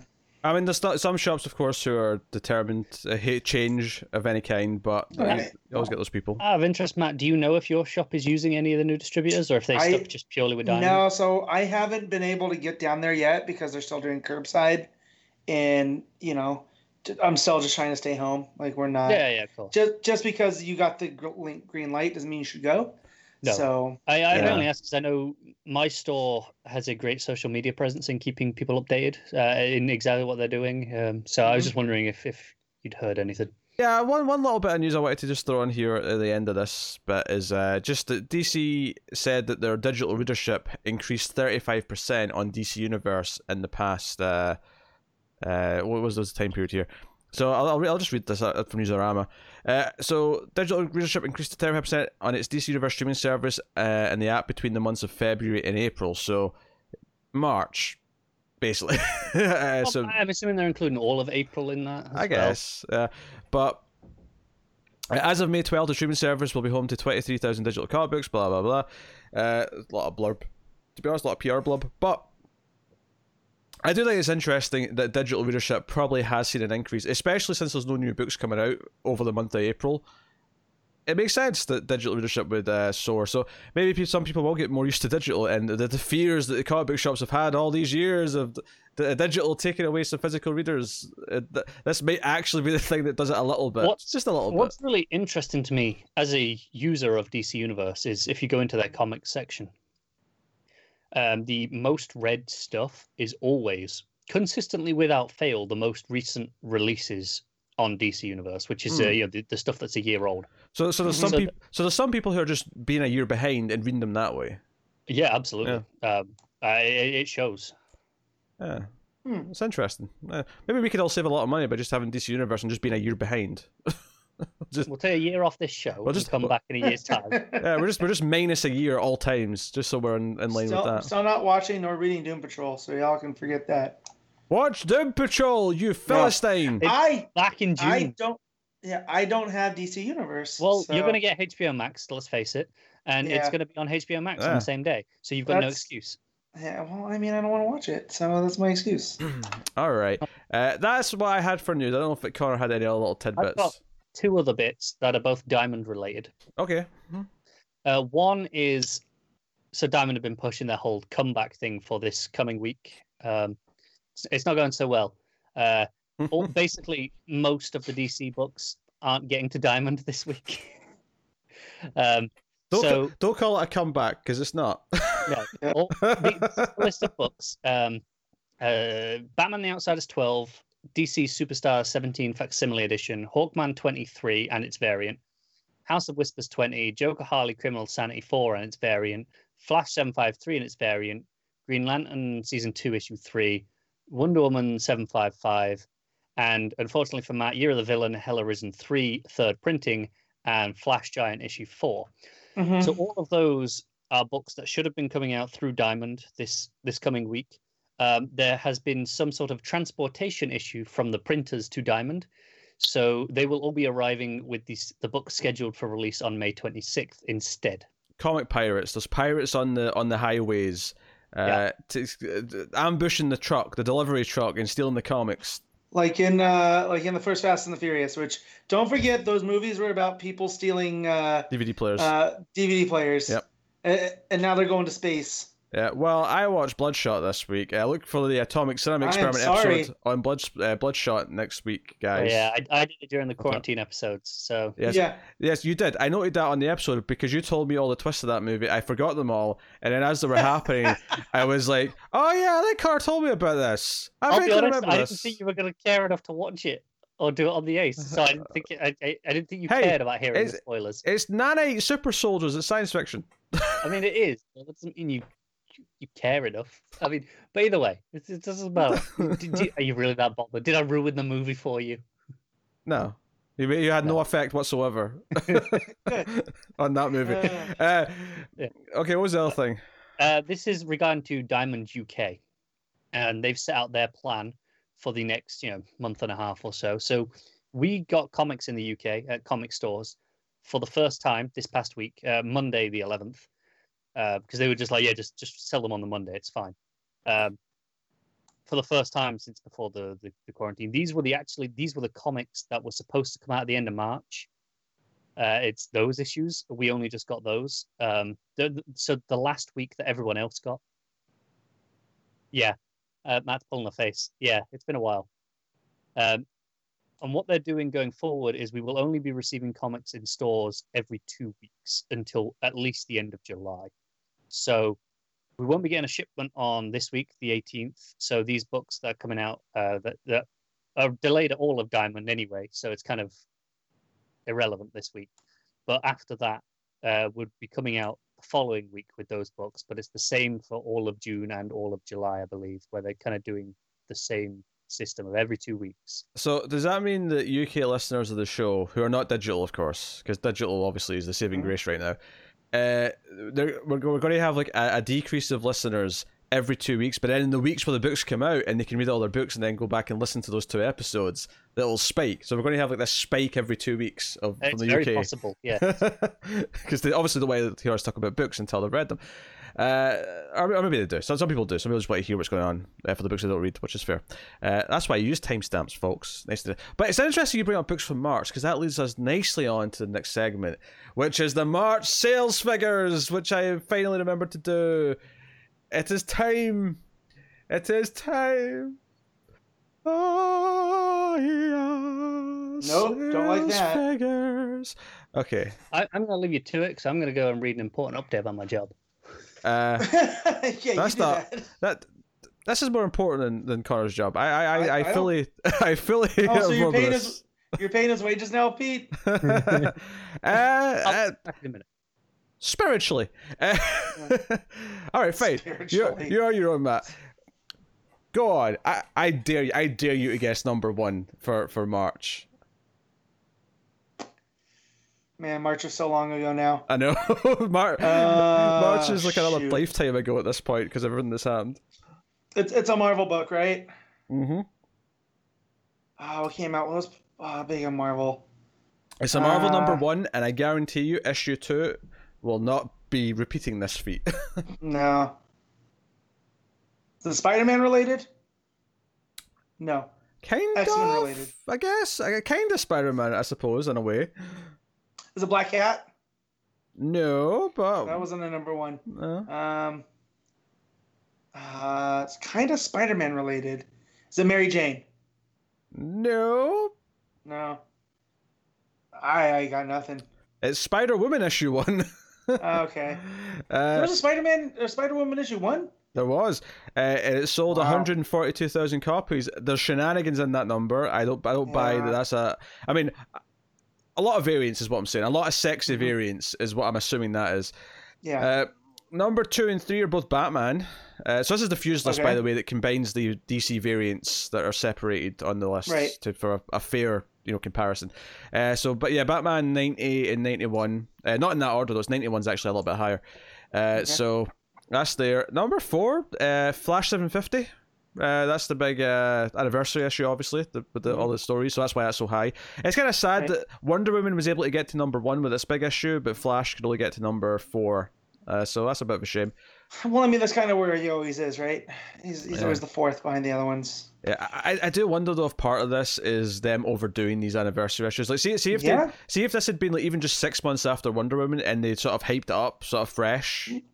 Maybe they could have done something. Yeah, but then because it's Joker's going to do more, and it's going to negatively reinforce, Well, we'll see. We'll see how those do. We'll get 3 of them in 1 month, Matt. So we'll see how those do come June. So number 5 is Thor issue 4, with 75.9 thousand. Number 6 is X-Men issue 8 with 75,000. Number 7 is Wolverine issue 2 with 74,000. That's pretty good. Seeing an issue 2 get that high is a good sign, because issue 1s are inflated. Issue 2 is a bit more... It'll still dip a bit more, but it's more realistic as to what the book's going to be doing.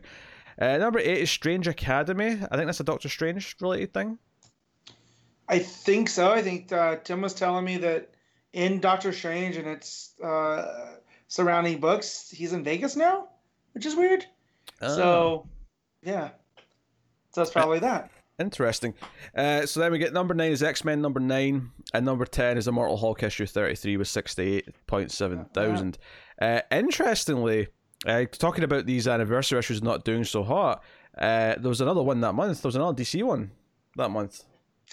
100-page, super spectacular. Oh yeah, the Robin. The Robin one. That's actually number 12 with 60,000. So yeah. Don't get me wrong. If there was a Robin ongoing, I'm sure that's much better than the Robin ongoing we'd be doing. But still, not like breaking the world on fire. No. Setting the world on fire is what I should have said there. I said breaking the world on fire, because why not? Strange Adventures issue 1, maybe curious to know that that came out at number 13 with 58.6 thousand. Probably good for what is effectively a little, art housey comic book. Tom King's got enough credit at this point that he can do that with these series. Deceased Unkillables issue 2, 56,000. Always happy to see Taylor's stuff selling well. Yep. So I think that's pretty much everything that's worth mentioning. You're the Villain, Hell Arisen issue 4, number 48 with 32,000. I mean, given how issue 3 sold out everywhere, I'm curious to see what issue 3, the combined numbers for issue 3 actually did, but is what it is. O'Connor's joined us again. We're just about done with the sales figures, you sneaky bastard. But I'm sorry, there was genuinely serious news that I had to go and read. That's fine. Spider-Woman number 1 was number 1, which we'd never have guessed. No, I didn't know it existed. 142,000. I expect they shenanigans. definitely gained those numbers. Yes. So that's sales figures for March. Who knows when we'll have more sales figures and in what form it'll take. Well, I mean, there's not going to be any for April. Oh yeah, obviously. Obviously there's no April sales figure. And let's be honest, there's not going to be any for May, given that Diamond are only shipping 1 week in May. Technically, April, DC did have a few books out in that last week that we didn't cover because it was like Daphne Byrne. So Daphne Byrne is the top-selling comic book for April 2020. Daphne Byrne. That was April? Yeah, that was the last week of April. So I told him when we started, his March was so long ago. I thought the last week of March was the last week of comics. It is, but remember, DC's first week of publishing was a week before we came back because it was only Daphne Byrne. Yeah, but my point was that wasn't through Diamond, so none of them will be counted. I know, but I'm saying that if technically speaking, Daphne Byrne is the highest selling comic book. I mean, maybe not. Maybe the one of the reprints sold more, but still. Okay, you might be correct on that. That is fair. But I was just thinking, there won't be charts. Oh, of course not. No. Unexpected error. What are you doing? What are you doing to my comics list? No, comics list. I need you for later in the show. Oh, there we go. Right. Okay. Okay. So we can actually move on then. Right.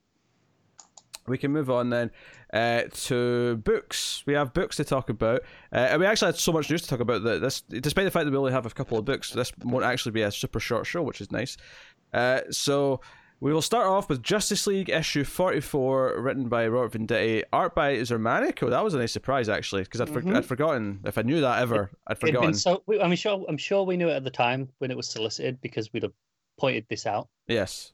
But it was so long ago that you forget these things. Yes. So no, super cool. So this is what's neat about this is this didn't actually end in the middle of an arc when we went on break. So this actually was a nice fresh. Just jump in, go from here. Jump in and enjoy some Zermanico drawing Greek mythological creatures.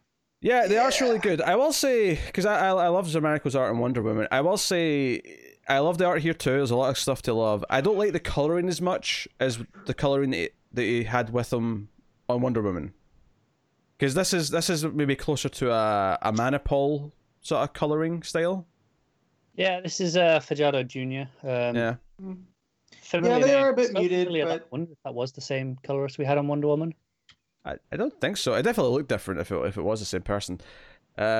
But so yeah, basically Aquaman is fighting some monsters. He's called in the Justice League to come and help. They show up, and there's some fun banter. I really liked because we see like some mythical creatures that attack the ship they're on. They're I can't remember what they call it, but the plane. And it's the Javelin. The Javelin, thank you. And there's a great page actually. So the Flyers leave the thing, and there's some banter between Flash and Batman. And I did really like a 2-page spread where the side of the page is like Flash and Batman, kind of like all this turbulence, the plane's going down, and then the other side is just Wonder Woman having caught the plane before it hits the ground. Can we stop? Beautiful page. Yeah. Beautiful page. I just wanted to check. It was the same colorist that he had on Wonder Woman. Oh, was it?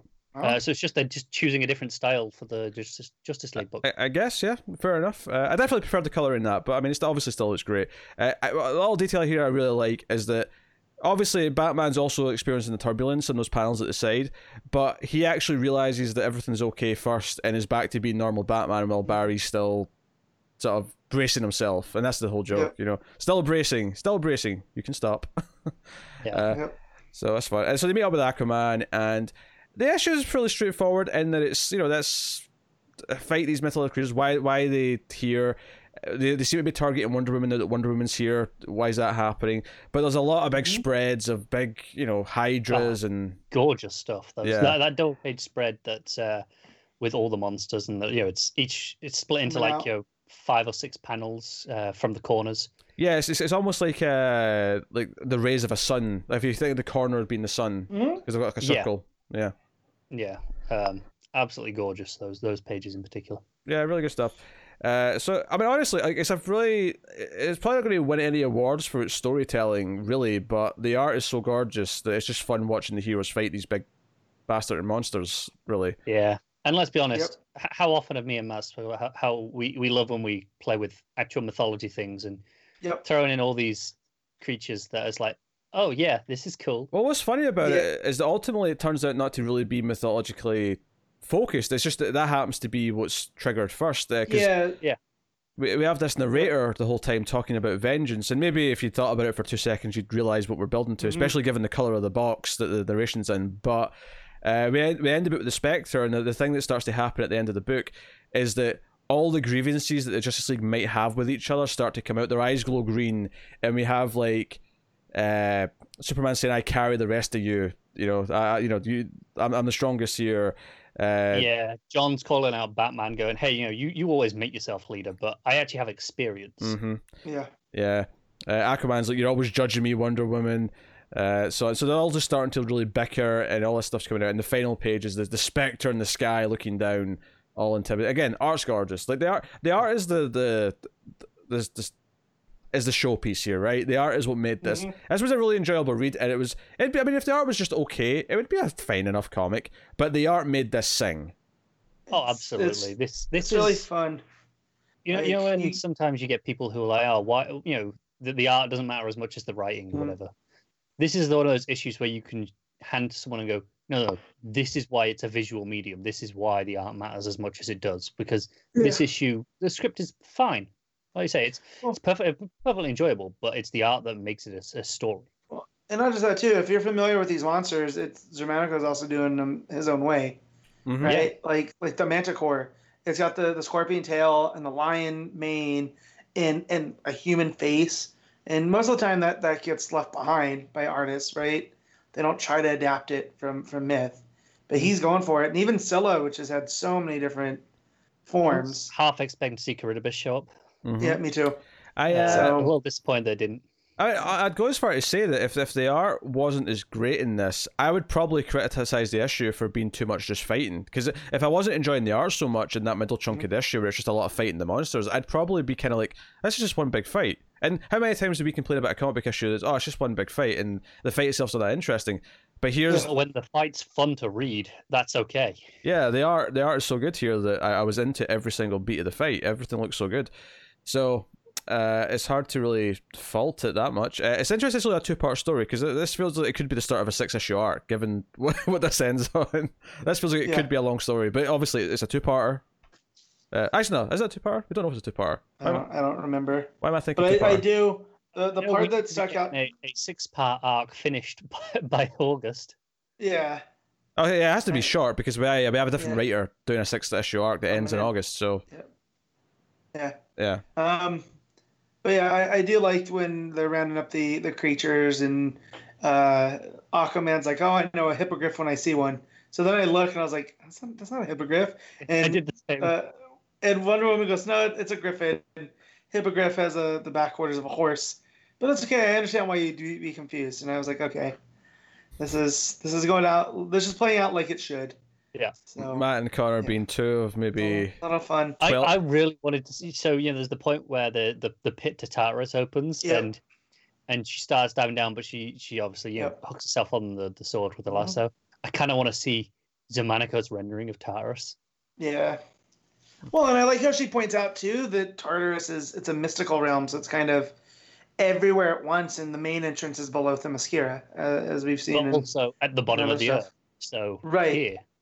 Right. So, so I wonder what that would look like spatially. Yeah, because that's a fun sequence in the book where she like lures all the monsters, because they're all chasing her, so she lures them all down into the pit, and then sort of lassos and gets back up.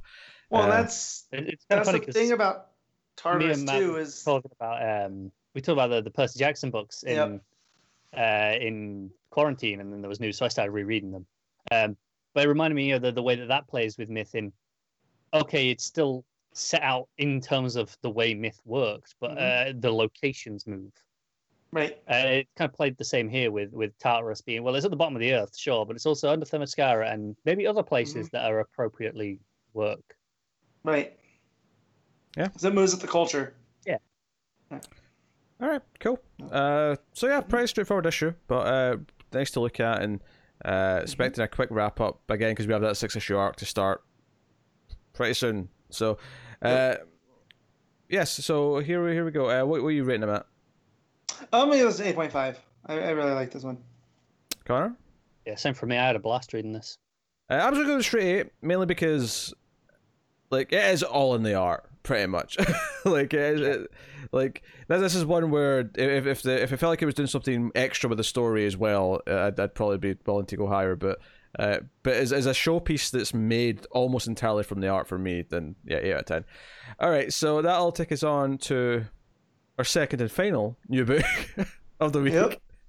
That is Lois Lane, issue 10. Greg Rucka writing with Mike Perkins on the art. So, a lot of 2-page layouts in this one, actually. Wasn't prepared for that. Unexpected as to what this issue became, actually. Yeah. Yeah, so I not that I forgot about it, but with having such, having only 2 books really this week. Not that I put it off, but I was like, I still got to read this morning.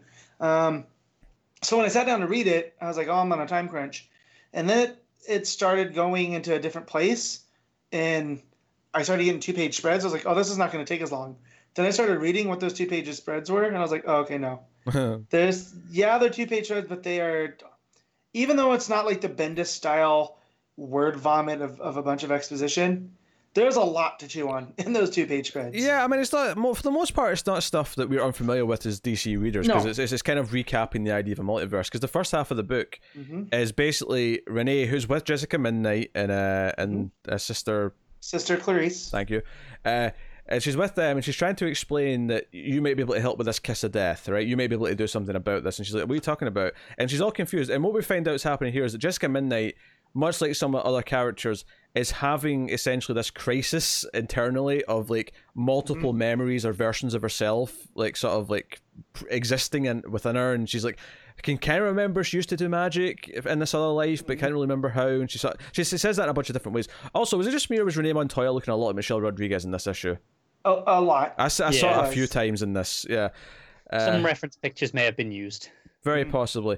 But she's kind of explaining this. So we get a bunch of 2-page layouts that have, because the first one is like just like split into 3, and we have like a bunch of different Supermen, which for the record, don't think I didn't notice that Reeve and Margot Kidder flying from the movie in that top chunk. And Batman and Wonder Woman. So the Trinity, right? We've got 3 different... Matt, fill me in. What's the Egyptian Superman one from? I don't think that's Egyptian. I think that's the Aztec. And there was a story about him. I can see that. Yeah, landing there and how different he would have been. All I know is I need it. Yeah, there's that. Well, then you have him with Lori Lamaris, right? With the mermaid girl. You have the Killing Joke era Joker, right? That's where that's from. The and the swashbuckling Batman. Yeah, and the original Detective Comics Batman, but the looks of the swashbuckling one, it looks like I think it's the color scheme, but it looks like this could be a Batman that decided to be Raz's successor. Yeah, you got the year one. Well, there's also the Pirate Batman Elseworlds. Oh yeah, I know it's from that, but it looks like it could be that. Yeah, and you got the year one cover there as well, and then Wonder Woman, you've got a bunch of different versions as well. Yeah. Robot Wonder Woman. But what I like though too is that where it talks about it kind of almost goes in defiance of Morrison's multiverse, where there's a set number of worlds, right? But then each of those worlds has a different outcome to them, so it's kind of cheating. Well, Rucka takes that here to we're going like there's basically an almost infinite number of worlds based on each decision, up to the point where the numbers are so large that they should be patently impossible, but become incredibly probable, and then ultimately inevitable. So basically saying, like, originally with the multiverse, it was anything you could imagine, there's something out there, right? Yeah, and this kind of still works in context of Dark Multiverse. So, okay, they're not the core 52, but they all still exist, however briefly. Right. However briefly. And so that's where I like where we have Rucka taking something with what's coming with death metal, right? I don't know how much he was aware of any of this going on with how this fits in with the story and how it fits in with what's going on in Superman and whatnot. But once you start getting the rest of these pages and how it fits in with Midnight and who she was, and like, I feel like I should know where she was a witch, but I think that's new. I think that's something he's adding to the character now. Yeah, just before I move on to my next point, I just want to say that this brief bit of Swamp Thing there makes me remember that I really want Perkins to do some Swamp Thing. I'll just mention that as I'm on that page. Well, but yeah, who's the I'm assuming Chinese Green Lantern? I don't recognize that one. So that reminds me of the Tangent universe, to where you had this. They took the names and names only of them, and where you had like the Superman, who was the main villain, and you had a Batman who looked more like a knight. It was a whole thing. I'm intrigued. If any listeners know, please tell me. Yeah. So it looks like the Tangent universe. So basically, this is the first time in a while that we've been reminded that technically Lois and Superman did come from another like universe technically, and Renee kind of brings it up that Lois, I don't think she's from this world originally, even though we kind of merged them obviously with Superman Reborn. Like we did do something to kind of like smooth it out, but this idea of like, okay, there's multiple versions of the timeline that you actually have existing within you. Lois kind of has that, and Renee's kind of acknowledging, and Midnight's kind of having that, and I kind of like, obviously, anytime they reiterate the idea that anything that happened mattered, because everything is important, even if things reset and we do different things. It's a very Morrison approach, isn't it? Yeah. So I kind of dig that, but it's interesting that we're using that as a story mechanic here, where it's like, okay, you can do this, you knew this in a different timeline, and it does almost make me wonder if there is some kind of plan to maybe not have everyone, but have some characters actually get to remember their past, or utilize skills they had in different versions of themselves, or things like that. And it's playing with Midnight as a checkmate agent, but also it's like that's who you were, and that's why you're in that asylum, because your brain's having a hard time merging both. But we can also tap into that, but as well as the magic. So basically, Lois almost has a ace up her sleeve here with dealing with Kiss of Death, that Lois knows about Kiss of Death being like occult based, but not exactly the ins and outs, right? So this is her counter, and we get to a scene with Lois and Superman where she's hiding out. Well, and he keeps running. This is a weird thing structurally, actually, because the first half of the book is with Montoya and Midnight, to the point where I thought the whole issue was going to be that. Where you just know Lois for most of the issue. Yeah, because you see Lois on the first page like typing away and working, but it's with narration of Renee talking to Midnight, and I felt like, oh, so we're just going to sort of like, Lois is going to be sort of like seen in the background working away and whatever's happening, and maybe just like tease at the end. But no, then at the halfway point, it shifts completely to Lois and Superman, where he's just making sure she's okay. And there's this running gag here where he keeps speeding out and coming back because there's an oil fire somewhere, and then there's also a suicide attempt and stuff. He keeps flying off and coming back. And she's basically like, I can handle, I know what I'm doing, but thank you. And then that plays into, what Kiss of Death wants to do, because Superman's telling her, you're really good at what you do, and I know you don't need my help, but I'm always right there. And so when Kiss of Death does show up, because Lois orders a pizza with a credit card, which was set up nicely, because Superman, when she's telling him that she's being careful, she makes a point of mentioning, I'm not using credit cards, I'm not doing this. So as soon as she says, I'd like to order a pizza, I'm going to use my credit card. Like, you know exactly what she's doing. She's intentionally drawing her out. So Kiss of Death shows up and goes to shoot, knowing that Superman's taking care of some typhoon halfway across the globe. And that's where Jessica Midnight goes to use her magic, right? But she has almost like a panic attack, because she kind of remembers, but not really.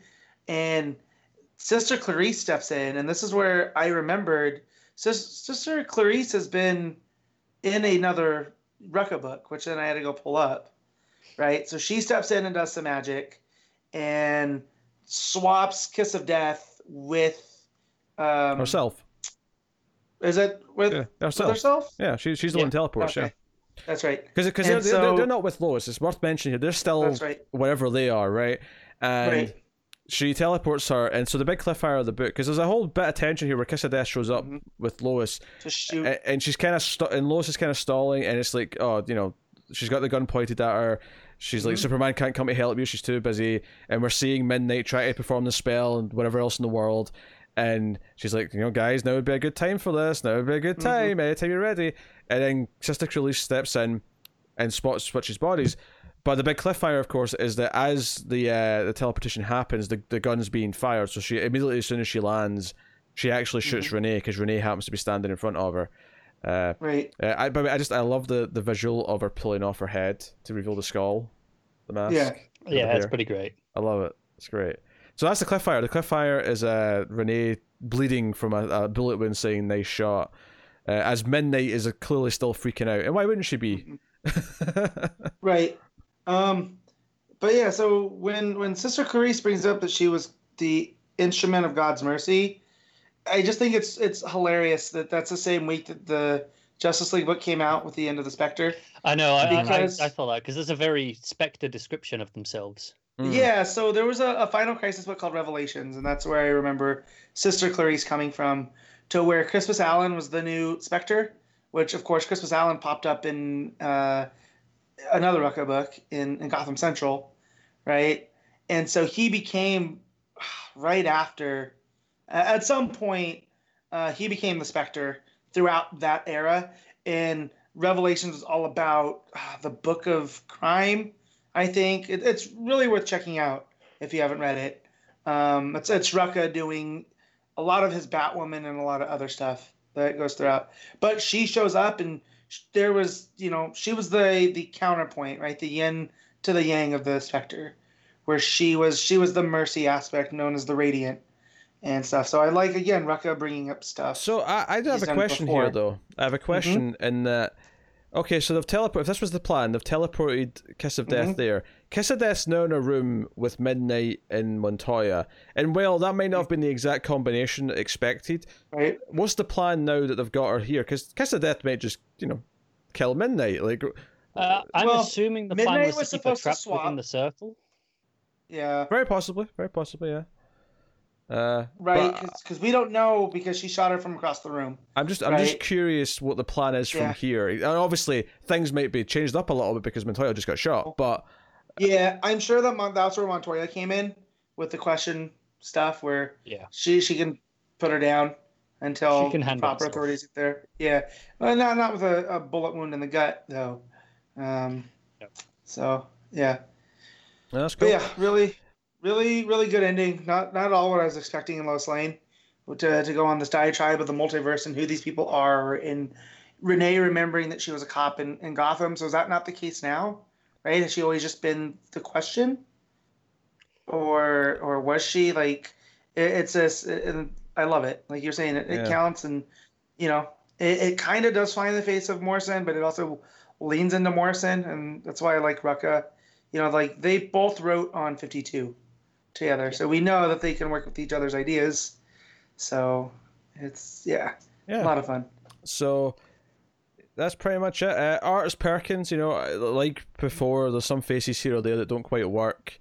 There's only one panel in particular I really hated, I think, in this issue. Usually there's a handful. This is less than usual, I would say, but it was probably a more egregious error than usual. It wasn't just a funny looking face. It was when Superman's going in and out solving the problems with Lois, and the final one where he gets back, she puts up her hand to stop it, to interrupt him, and so she can just carry on speaking. And the perspective is like really off. Like her hand seems like really far out in front, but like still full sized. It really threw me off. And I spent far longer on that panel than I should have done, just trying to figure out where her arm was coming from. It was awkward. Yeah, that's what I mean. It's been consistent since the start, and I really love the overall look of the book. There's these oddities here or there of like perspectives or facial expressions maybe been a little bit off, but for the most part, I really like the tone that the art gives the book. So I think I felt it more in this issue though, because most of the art was so good, especially on all the multiverse stuff, where I thought it was some of Perkins' finest work. And then this panel was one of the most egregious times that I felt that these kind of odd moments from Perkins. So it stuck out even more than usual. Yeah, it's a shame. All right, Matt, what are you giving it? I'm gonna give this a 9. I mean, I don't have as much of the issues with the art as you guys did. Those layouts with the double pages were really cool. Yeah. Connor? I'm going to give it a straight 8, I think. I will also... I give it an 8.5. So I said also, like he was deciding, well, I'm going to go with one of them. I just don't know which yet. So instead of doing a proper section where we pick favourites and stuff, let's just, okay, right, Lois Lane's my number 1, Justice League's my number 2, end of discussion. Like other way around for me. I think Matt's the same order as me. Yeah.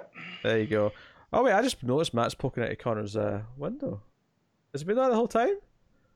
No, I don't know. How dare you? I can't see my own window, so I can't tell. Oh, it's not actually that. It's actually Connor's capture's a little bit off. I'll just fix that just now. This is disgraceful. And I didn't notice that the whole time. Oh, sorry, video audience, for that little discrepancy. All right, a couple of quick sections here before we wrap up. We'll just, if everyone's been reading the Digital First stuff, I only had one book that I was going to read Digital First, and I did not because I left it too late, thinking I only have so many books. So we'll do Digital First. Obviously, me and Carson have Patreon books, so we'll do those after these two little sections.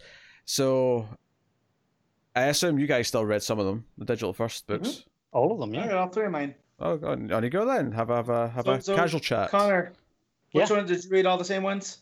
Yeah. Plus 1D.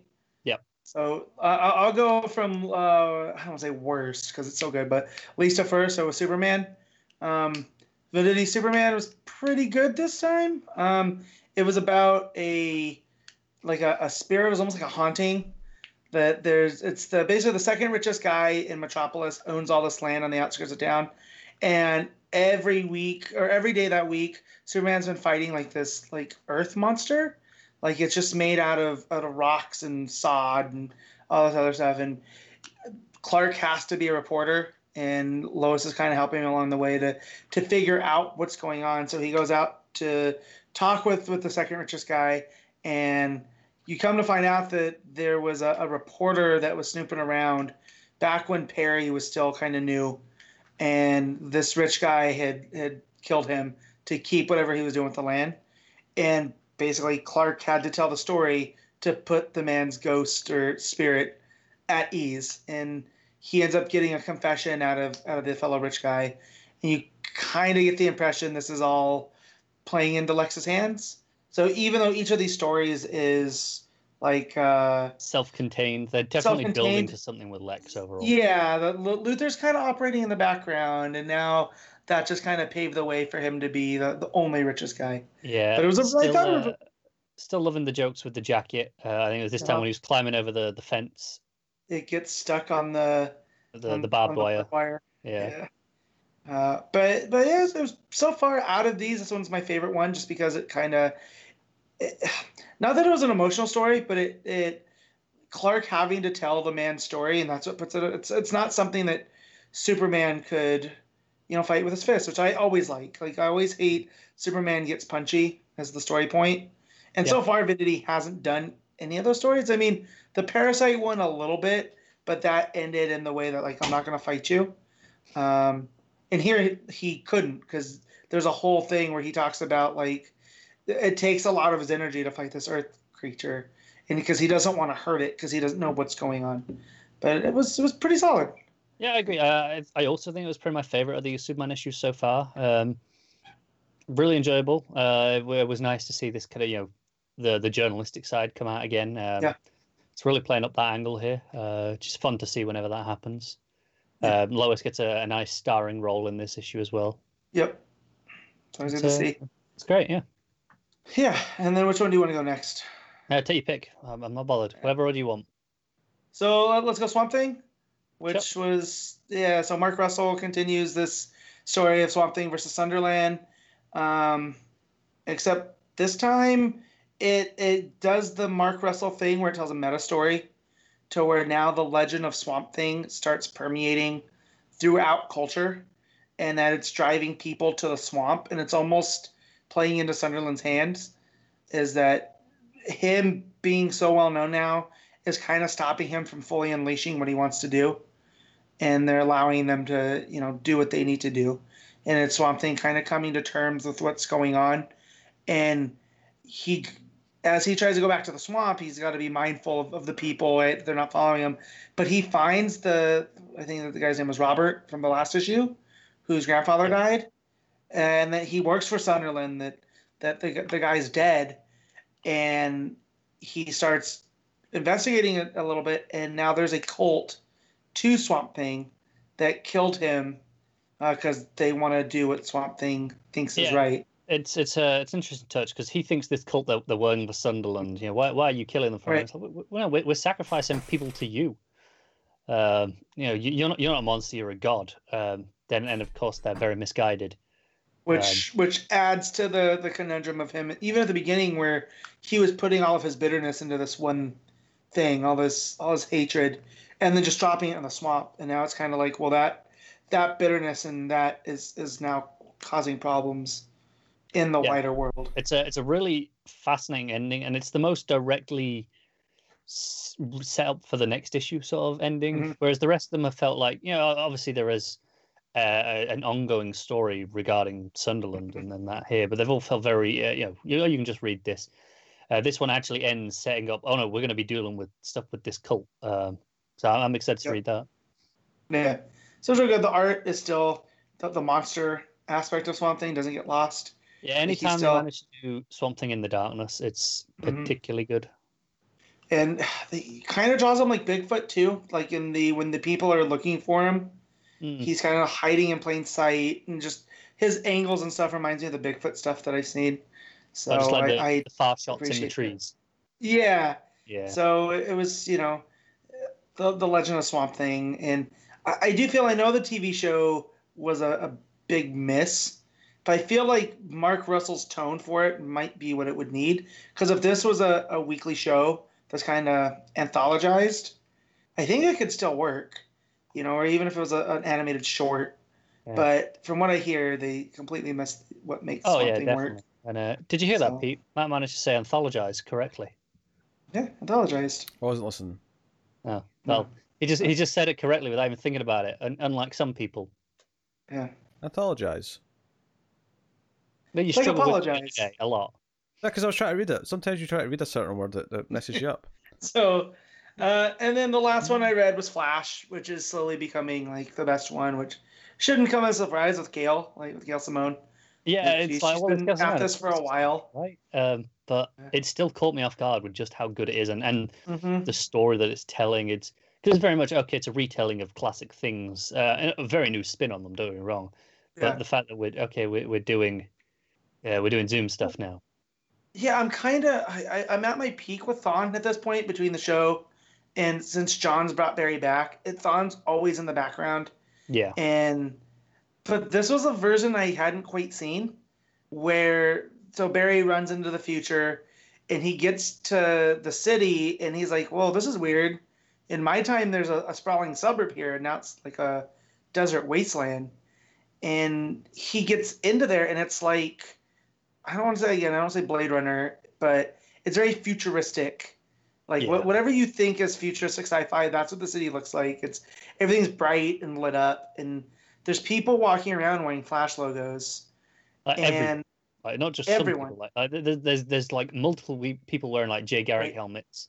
Right, and an announcement comes through by a guy that looks like Thawne and says, Red Group, it's your time now to experience it, and they all use the Speed Force at the same time, but they only get it for 10 minutes, and the police come to arrest Barry for improper use of the Speed Force, and he deals with them, and they zap him with this lightning baton, and it kind of messes with him, but then it supercharges him, and he takes them out. So then they send more police, and he leads them on a chase where eventually he ends up with face-to-face with Thawne, and first he goes to Shift. He gets rescued by Shift because she grabs him. That's right.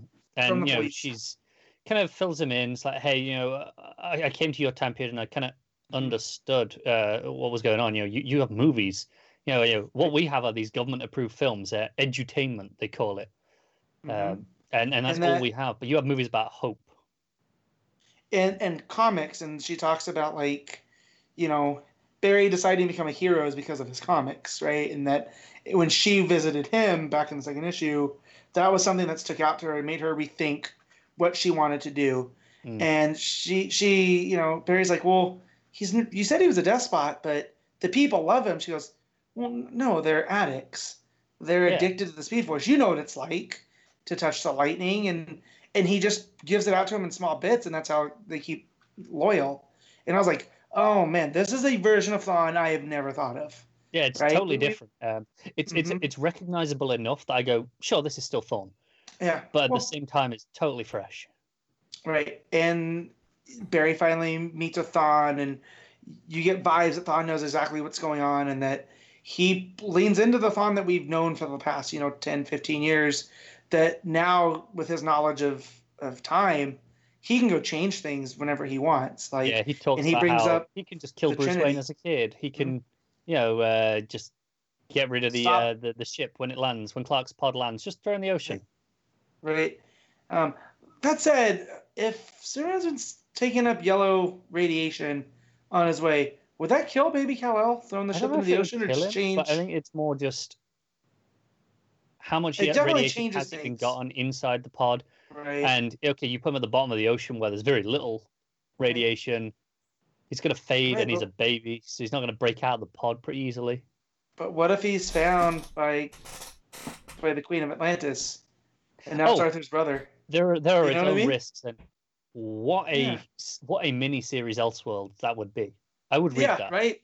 So, and this is why I like Gail is so great. Gail Simone, like she poses all these things. I was like, yeah, I know all this, but I'm still like infatuated with what's going on.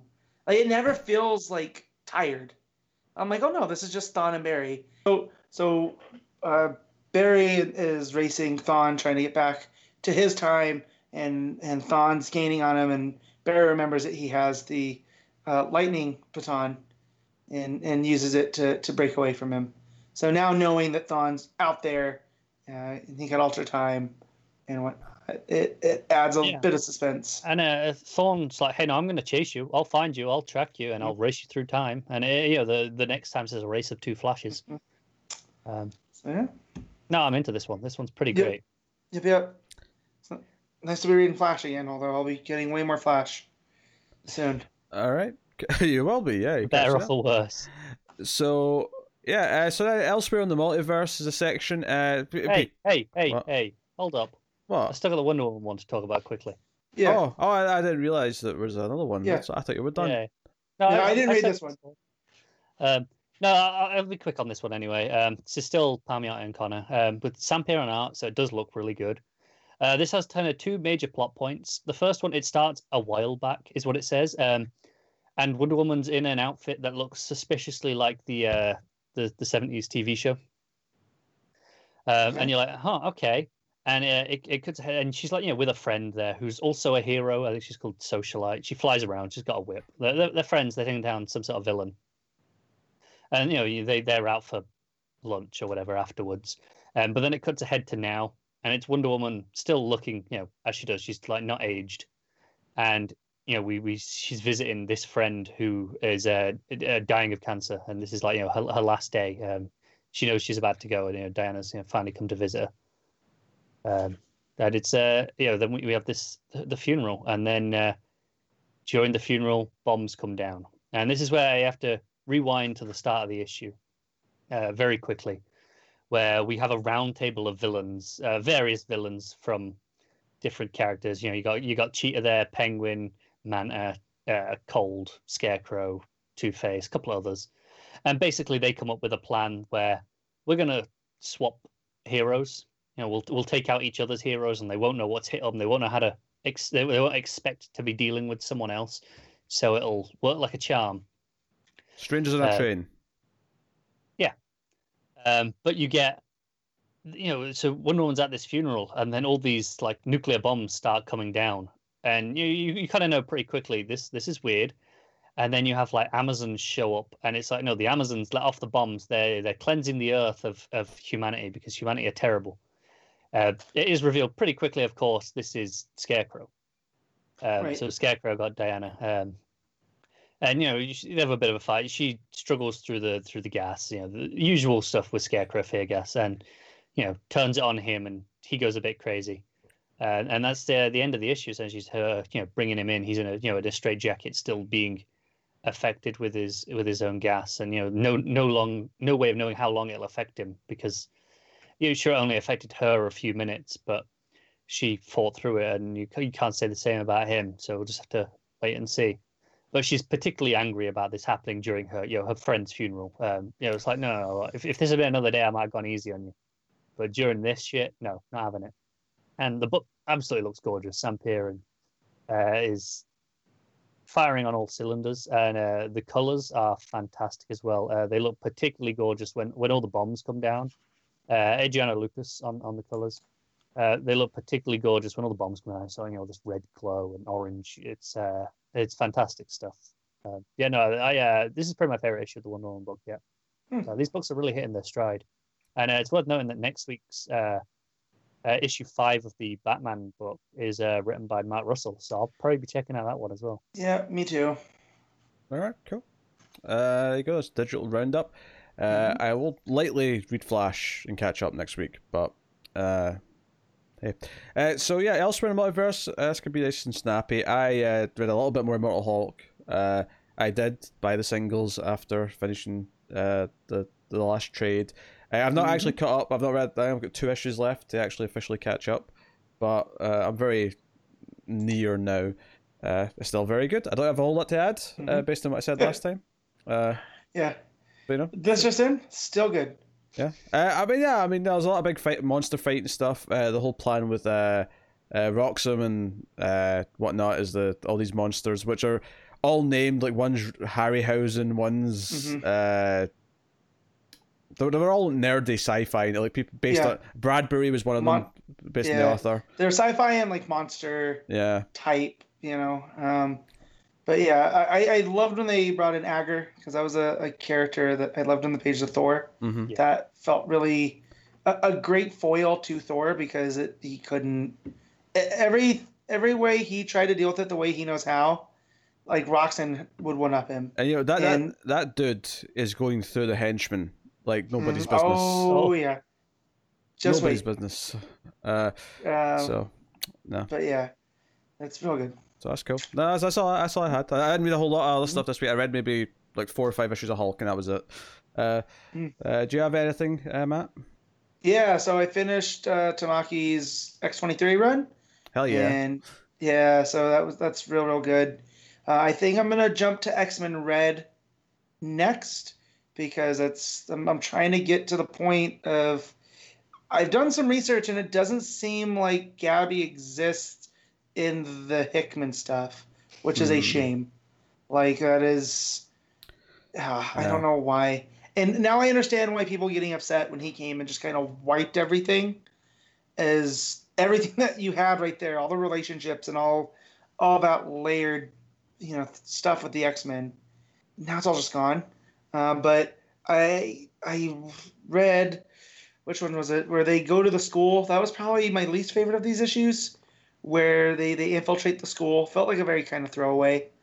And they find out that the girl that leads the science club is actively trying to clone X-23 and Gabby, which I thought was, wow. That's... I remember having fun with that issue because it was Gabby's infiltration skills, but I mean, whatever. Yeah, that was fine. It was awkward, I guess. It was just Laura having to be the gym teacher. I thought that was pretty fun, but it was just weird. But then the following issue, or the following arc, was the ex-assassin stuff, where Gabby gets attached to one of these. They're meant to be disposable. They're the next generation of her. And now we get to see her go through what Laura did. But it's even way worse because, this one couldn't stay around. And it not enables her, but it gets her to reevaluate her name. And basically the way that Laura took Wolverine as an honor to the normal Wolverine, she's going to take the name Scout, which is the basically phonetically the reverse of whatever that project was of the ex-assassins.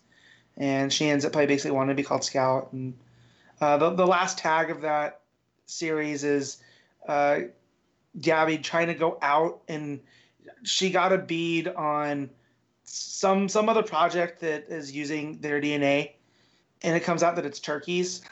So she goes, and her and Laura get into this big fight because Laura's like, you got to let go of this stuff. Then, and Gabby's like, well, if you would have just let go, then we wouldn't have a relationship. And it all hits super hard. So she goes off on her own with Jonathan to infiltrate this train, and come to find out it's just full of genetically enhanced turkeys that we don't know what's going to happen, but she sets them all free in the wilds off the train. So I thought that was pretty fun. And started looking for more, and that's where X-Men Red comes in, I guess.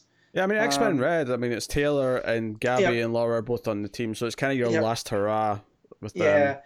And then I also found out that Brian Hill has a book that was like 5-6 issues over at Marvel called Fallen Angels that features X-23 / Laura / Wolverine, whatever we're calling her, which I've heard not so many good things on, but I might, depending where I'm at after X-Men Red. Everything I've heard about that book is rough.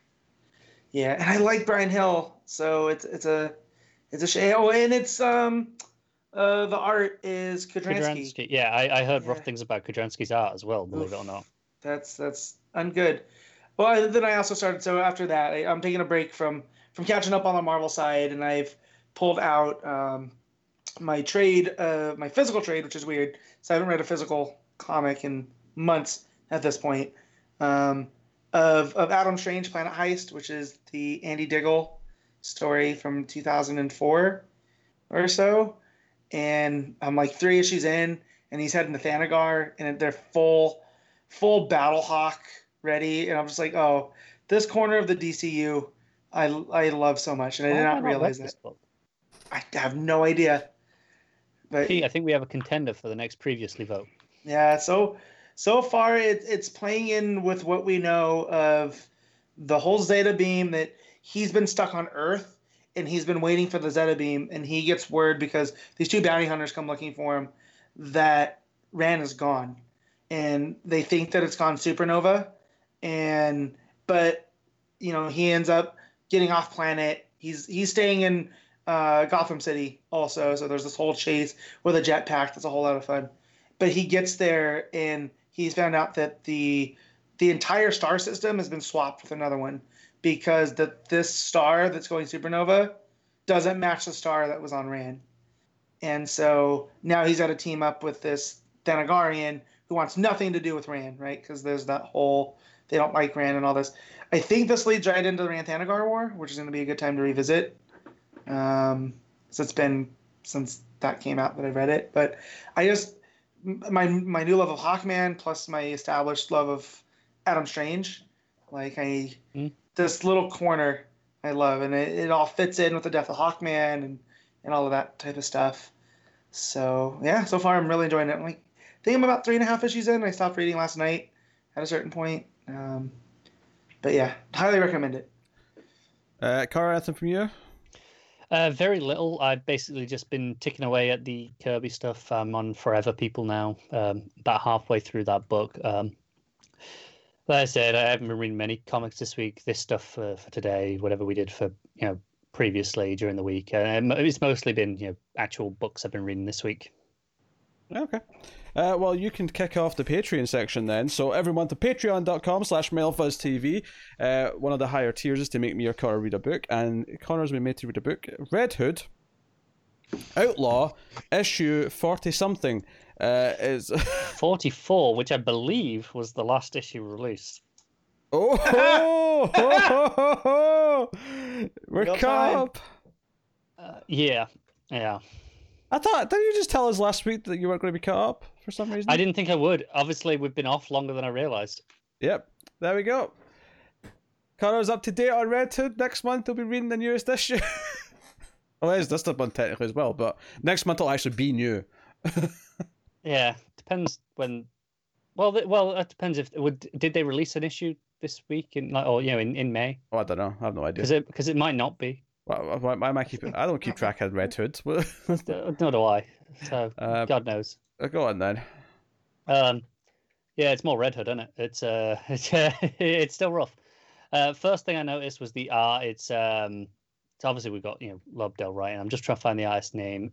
Paolo Pantalina, who has been on the last couple of issues, and I knew immediately it was the same artist because it was the knockoff Rocafort art. From the very first page, I'm like, oh yeah, this is the guy who's not as good as Rocafort, which is really disappointing because once upon a time Rocafort was on this book and looked good. It's a shame, but no, it's following on from the last issue where Jason's not girlfriend, with the stuff with the sword that appeared to her. It turns out she's kind of been possessed, I think, by these Untitled, I think, is that what they were called? The people, I don't know. She's been possessed by by essence, the only human the only human descendant of the old cast people, and she trained Jason, and apparently they were enemies at some point. I don't know. That old cast stuff is all just nonsense. But Jason and Bizarro and the others, they're undercover. They're working with the old man, not Captain America hero from the end of last issue. General Glory, that's what he's called. And he is like a pensioner who used to be a superhero, and they've kind of brought him out of retirement for this special assignment to oversee this mission in Karak, where there's like a potential rebellion. They're trying to get democracy for the first time and actually have a vote, but things might not go as well. So Jason and Bizarro are undercover at like a food stall. They're running like a food van, and Artemis is pretending she's trying to get herself hired as the bodyguard to the colonel, who's like the dictator in chief. But she's undercover, so she's dyed her hair for whatever reason, because apparently she was super distinctive and everyone knew who she was. But she still goes around and introduces herself as an actual Amazon. That's kind of her credit to get this job is, no, I'm an Amazon, I can fight anyone. And yet she has to be undercover and not be the Amazon that she actually is. I don't know, that seemed really weird to me and kind of pointless. But the colonel wants her to lead his armies because she's that good, and she's like, nope, that's not the deal. But basically, the Untitled have infected all of the crowd. They've infected all the crowd there because of the hope is what they're feeding on, and Jason and Bizarro are going to have to fight their way out. He's summoned his All Blade, and that's kind of the end of the issue. There's again one other random page in the middle somewhere, probably about 2/3 through. No, sorry, it's 2 pages, which is Margun with Mala and the Brain. It's basically her just talking to the Brain and Mala being a bit jealous. That's it. That's the 2 pages. It adds nothing. I don't know why we're teasing this so. It's been completely drip fed. Like, oh, it's 1 page here, 2 pages there, and it feels so irrelevant that it's not adding anything to the story. That I would rather just wait and have here's 6-7 pages of gun stuff at some point when it's relevant and have some advancement in it, because what's happening in this just isn't. It just feels like shit, we're 2 pages short on the page count, just throw in some pages of gun. That'll do. That's the way it comes across. It's really frustrating. So yeah, that's that. It's a solid 3 out of 10. Okay, well, I'll be honest. I'm done. I ended with it's a 3 out of 10, and then Yep. Not my fault, Pete wasn't listening. I looked up. I was reading something. I'm sure it was much more interesting. It was something about what was it? Was it the no? Alaska legislator said something really stupid that involved Hitler. It was shocking. We'll talk about it off here. It's not suitable for podcast. Yeah. But yes, my Patreon book, or I say Patreon book. This is something that was purchased via tip on a stream that I do on a regular basis. The same person who makes Connor, David makes Connor read Red Hood. He's also making me read. He's made me read a few things in the last month or so. Telos #1, for example, being the last one. This time. Lobo? Was him Lobo? Yes, Lobo issue 1 of New 52. Basically, he keeps finding things from the New 52 to punish me with. And this next one is Doomed issue 1 by Scott Lobdell. That's some nice context, because Doomed showed up in those issues of Red Hood you had to read. I don't remember that. I'm pretty sure he was there, and he was part of that generation outlaw. Sure. So we start off with this Doomed character. He's on a full page spread. He's lying there, and his narration's like, "This is weird. I was just in a penthouse. Why am I here? I landed on the ground." And he looks at his reflection. He's in like a train graveyard, and he's like, "I look horrible." And it says here, the college freshman named Reiser, which I remember because I think of Paul Reiser, and I think it was a bad call, Ripley. It was a bad call, so I remember Reiser via that. Reasons. That's smart. More writers should do that. You want a name that people remember, just ape it off something else that people like. Exactly. It was like any other student intern at Star Labs, Metropolis, until he was, and then in the font, Doomed.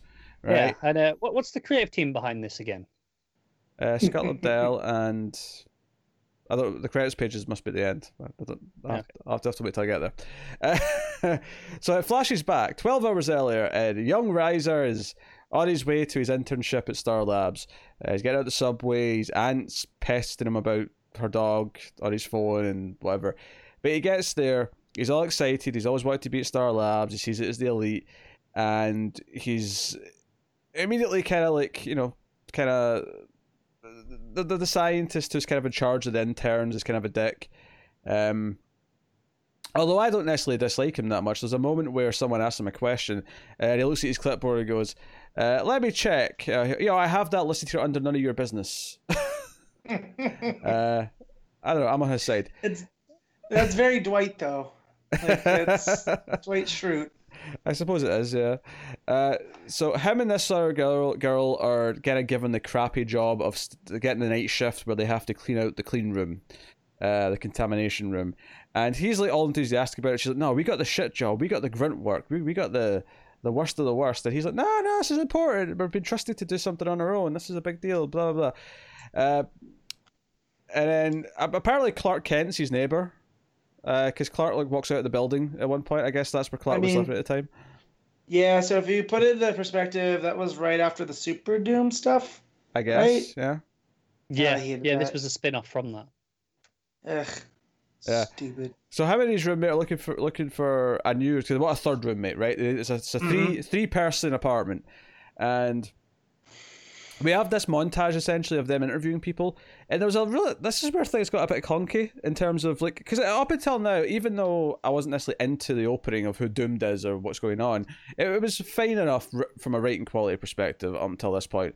It got a bit clunky here where I felt like some of these transitions between the different candidates for the roommate didn't really flow very well, and I thought it was especially weird that one was a sort of young woman who is just in a list of or in a series of panels of various different characters who are all a bit wacky, and in the next page Riser chases after her outside to say, "Hey, I actually really wanted you to be the roommate, but I got outvoted," and they kind of flirt a little bit, but there was nothing on the previous page that kind of even, we don't even see Riser's reaction to her or implying that he's even acknowledging her existence. It didn't flow very well. There wasn't a setup for him caring about this particular roommate. The only thing you've got to go on is that she doesn't seem as weird as the other options to her,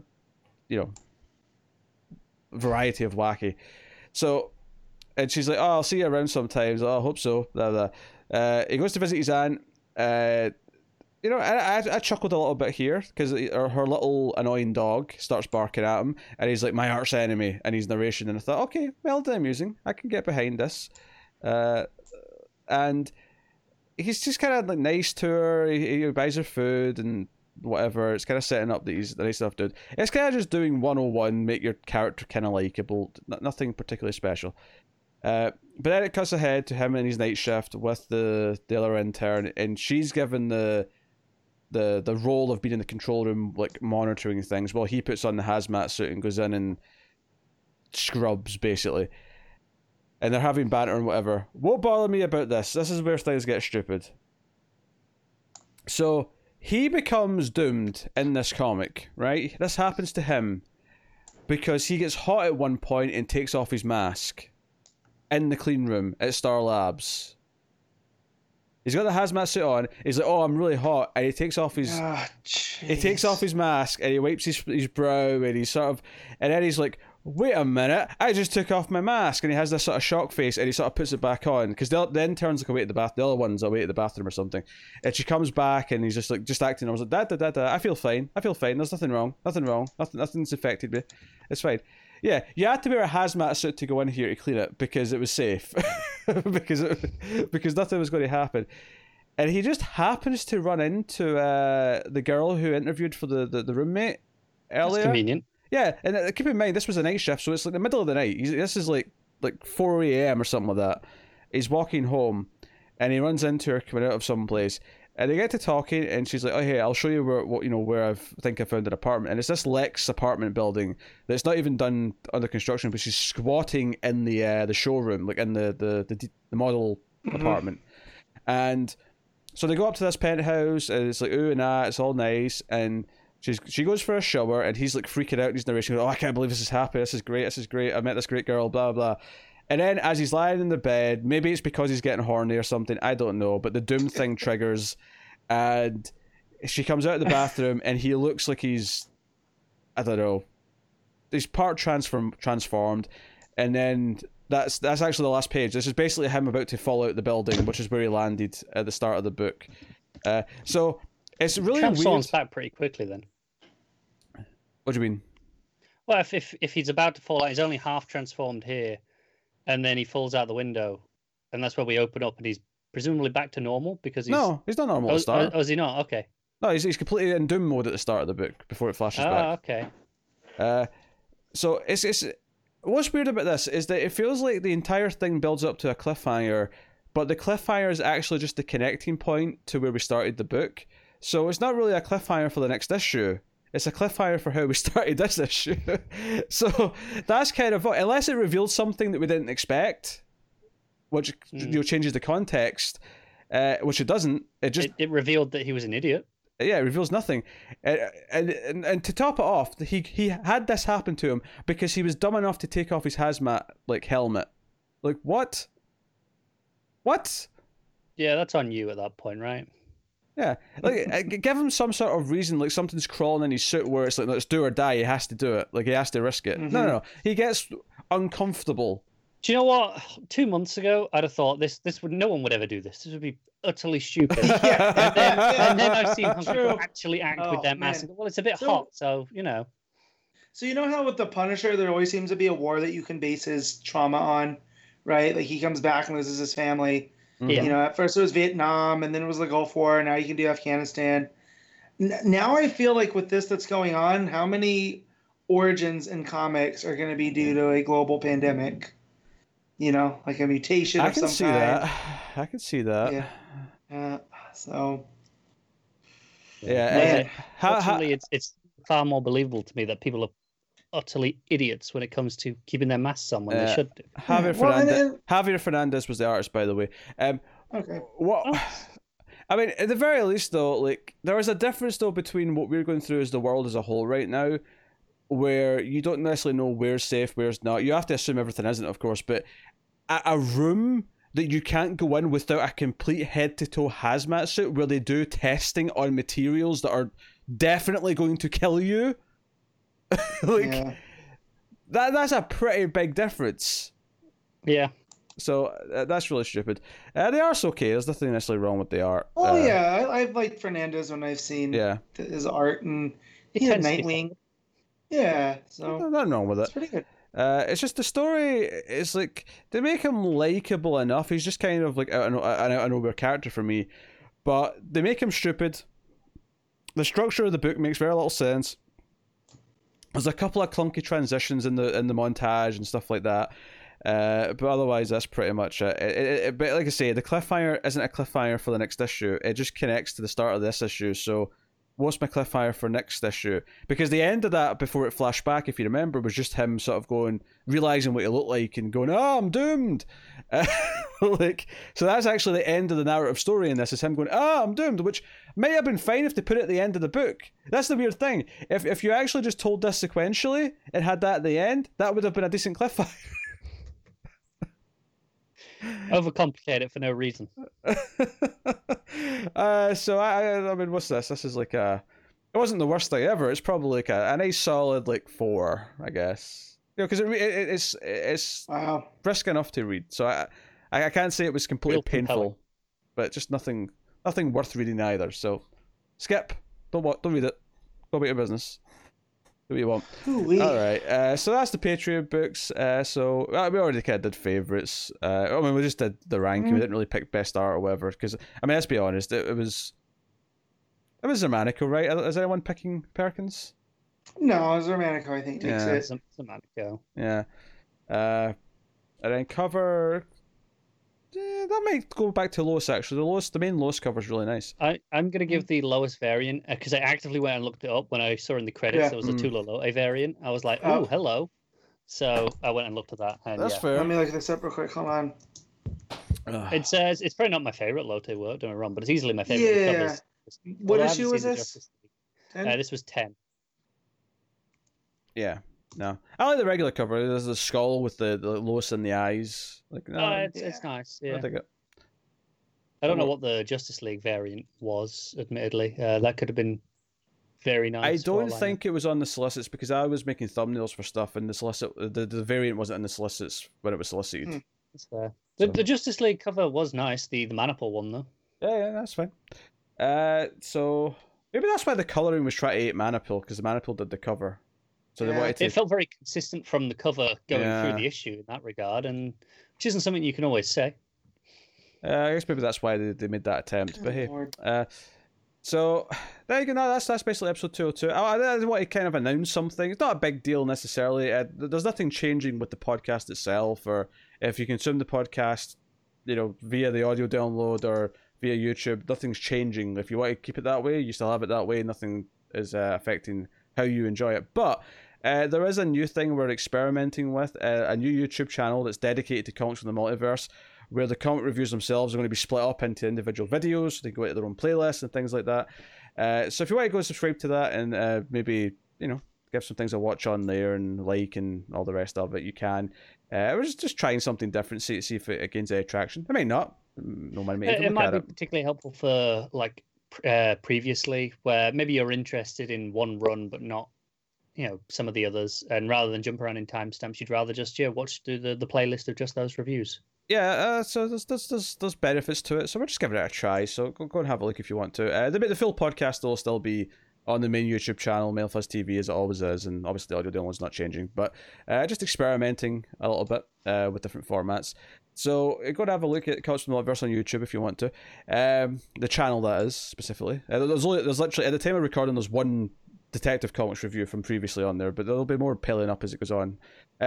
So go and have a look at that. But yeah, the usual stuff to tell you: like and subscribe, comment, let us know what you thought of the books, all the usual stuff. Liking is really important on YouTube. It helps people. It helps the algorithm know specifically that you think this content's worth recommending to other people, so it's very important if you do that. You can support us, of course, financially over at patreon.com/MailFuzzTV. The higher tiers, of course, can make us read books, and obviously there's producers, which I'll thank right now: David Short, Alison M. Fordyce, Cindy Palacios, and Tyler Hess at the $20 tier. But you can support us for as little as $1 per month. At the $5 tier in particular, you get early access to all the multiverse shows by one day, and you get to vote on some of the slots on the previously show. So go and have a look to see if you're interested in all that stuff.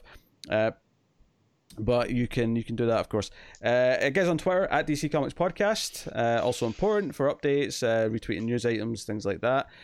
But I think that's everything, more or less. Just outside of check out other MailFuzz TV content. If you want to hear us talk about movies, TV shows, that kind of thing. There's other shows with various combinations of people from MailFuzz TV on them. So go have a look. But that's us. So thank you very much once again for watching or listening. This has been episode 202 of Comics from the Multiverse. I should tell you what's coming next week. I was about to wrap up without doing that. Yeah, I was just getting ready to go. What's coming next week, though? Yeah, I know. And I actually closed my tab. I had the list already, and I closed it because I'm an idiot. Don't worry. It's booting back up. So next week, another kind of late-ish week. It's not really until June where we're back into the full swing. Next week was going to be the first week of Diamond, technically, but obviously they all got delayed. So, yeah. Yeah. So we're talking about the books coming out on the 19th here. This is the 19th of May from DC, which is the Tuesday. So books coming out. We have Deceased Unkillables, issue 3. We have Dollhouse Family, number 6. We have just looking for the new issues here. Plunge, issue 3. So a bit of Hill House. Red Hood Outlaw 45 is so there is a May book, so I'll still be behind. It's okay. All is right in the world. Behind by a 1. Jimmy Olsen issue 10 is out next week. Wonder Woman 755. And that is everything that's new in terms of the single issues. We've got 4 books, so double the amount this time. double this week, yeah. Oof. Super exciting.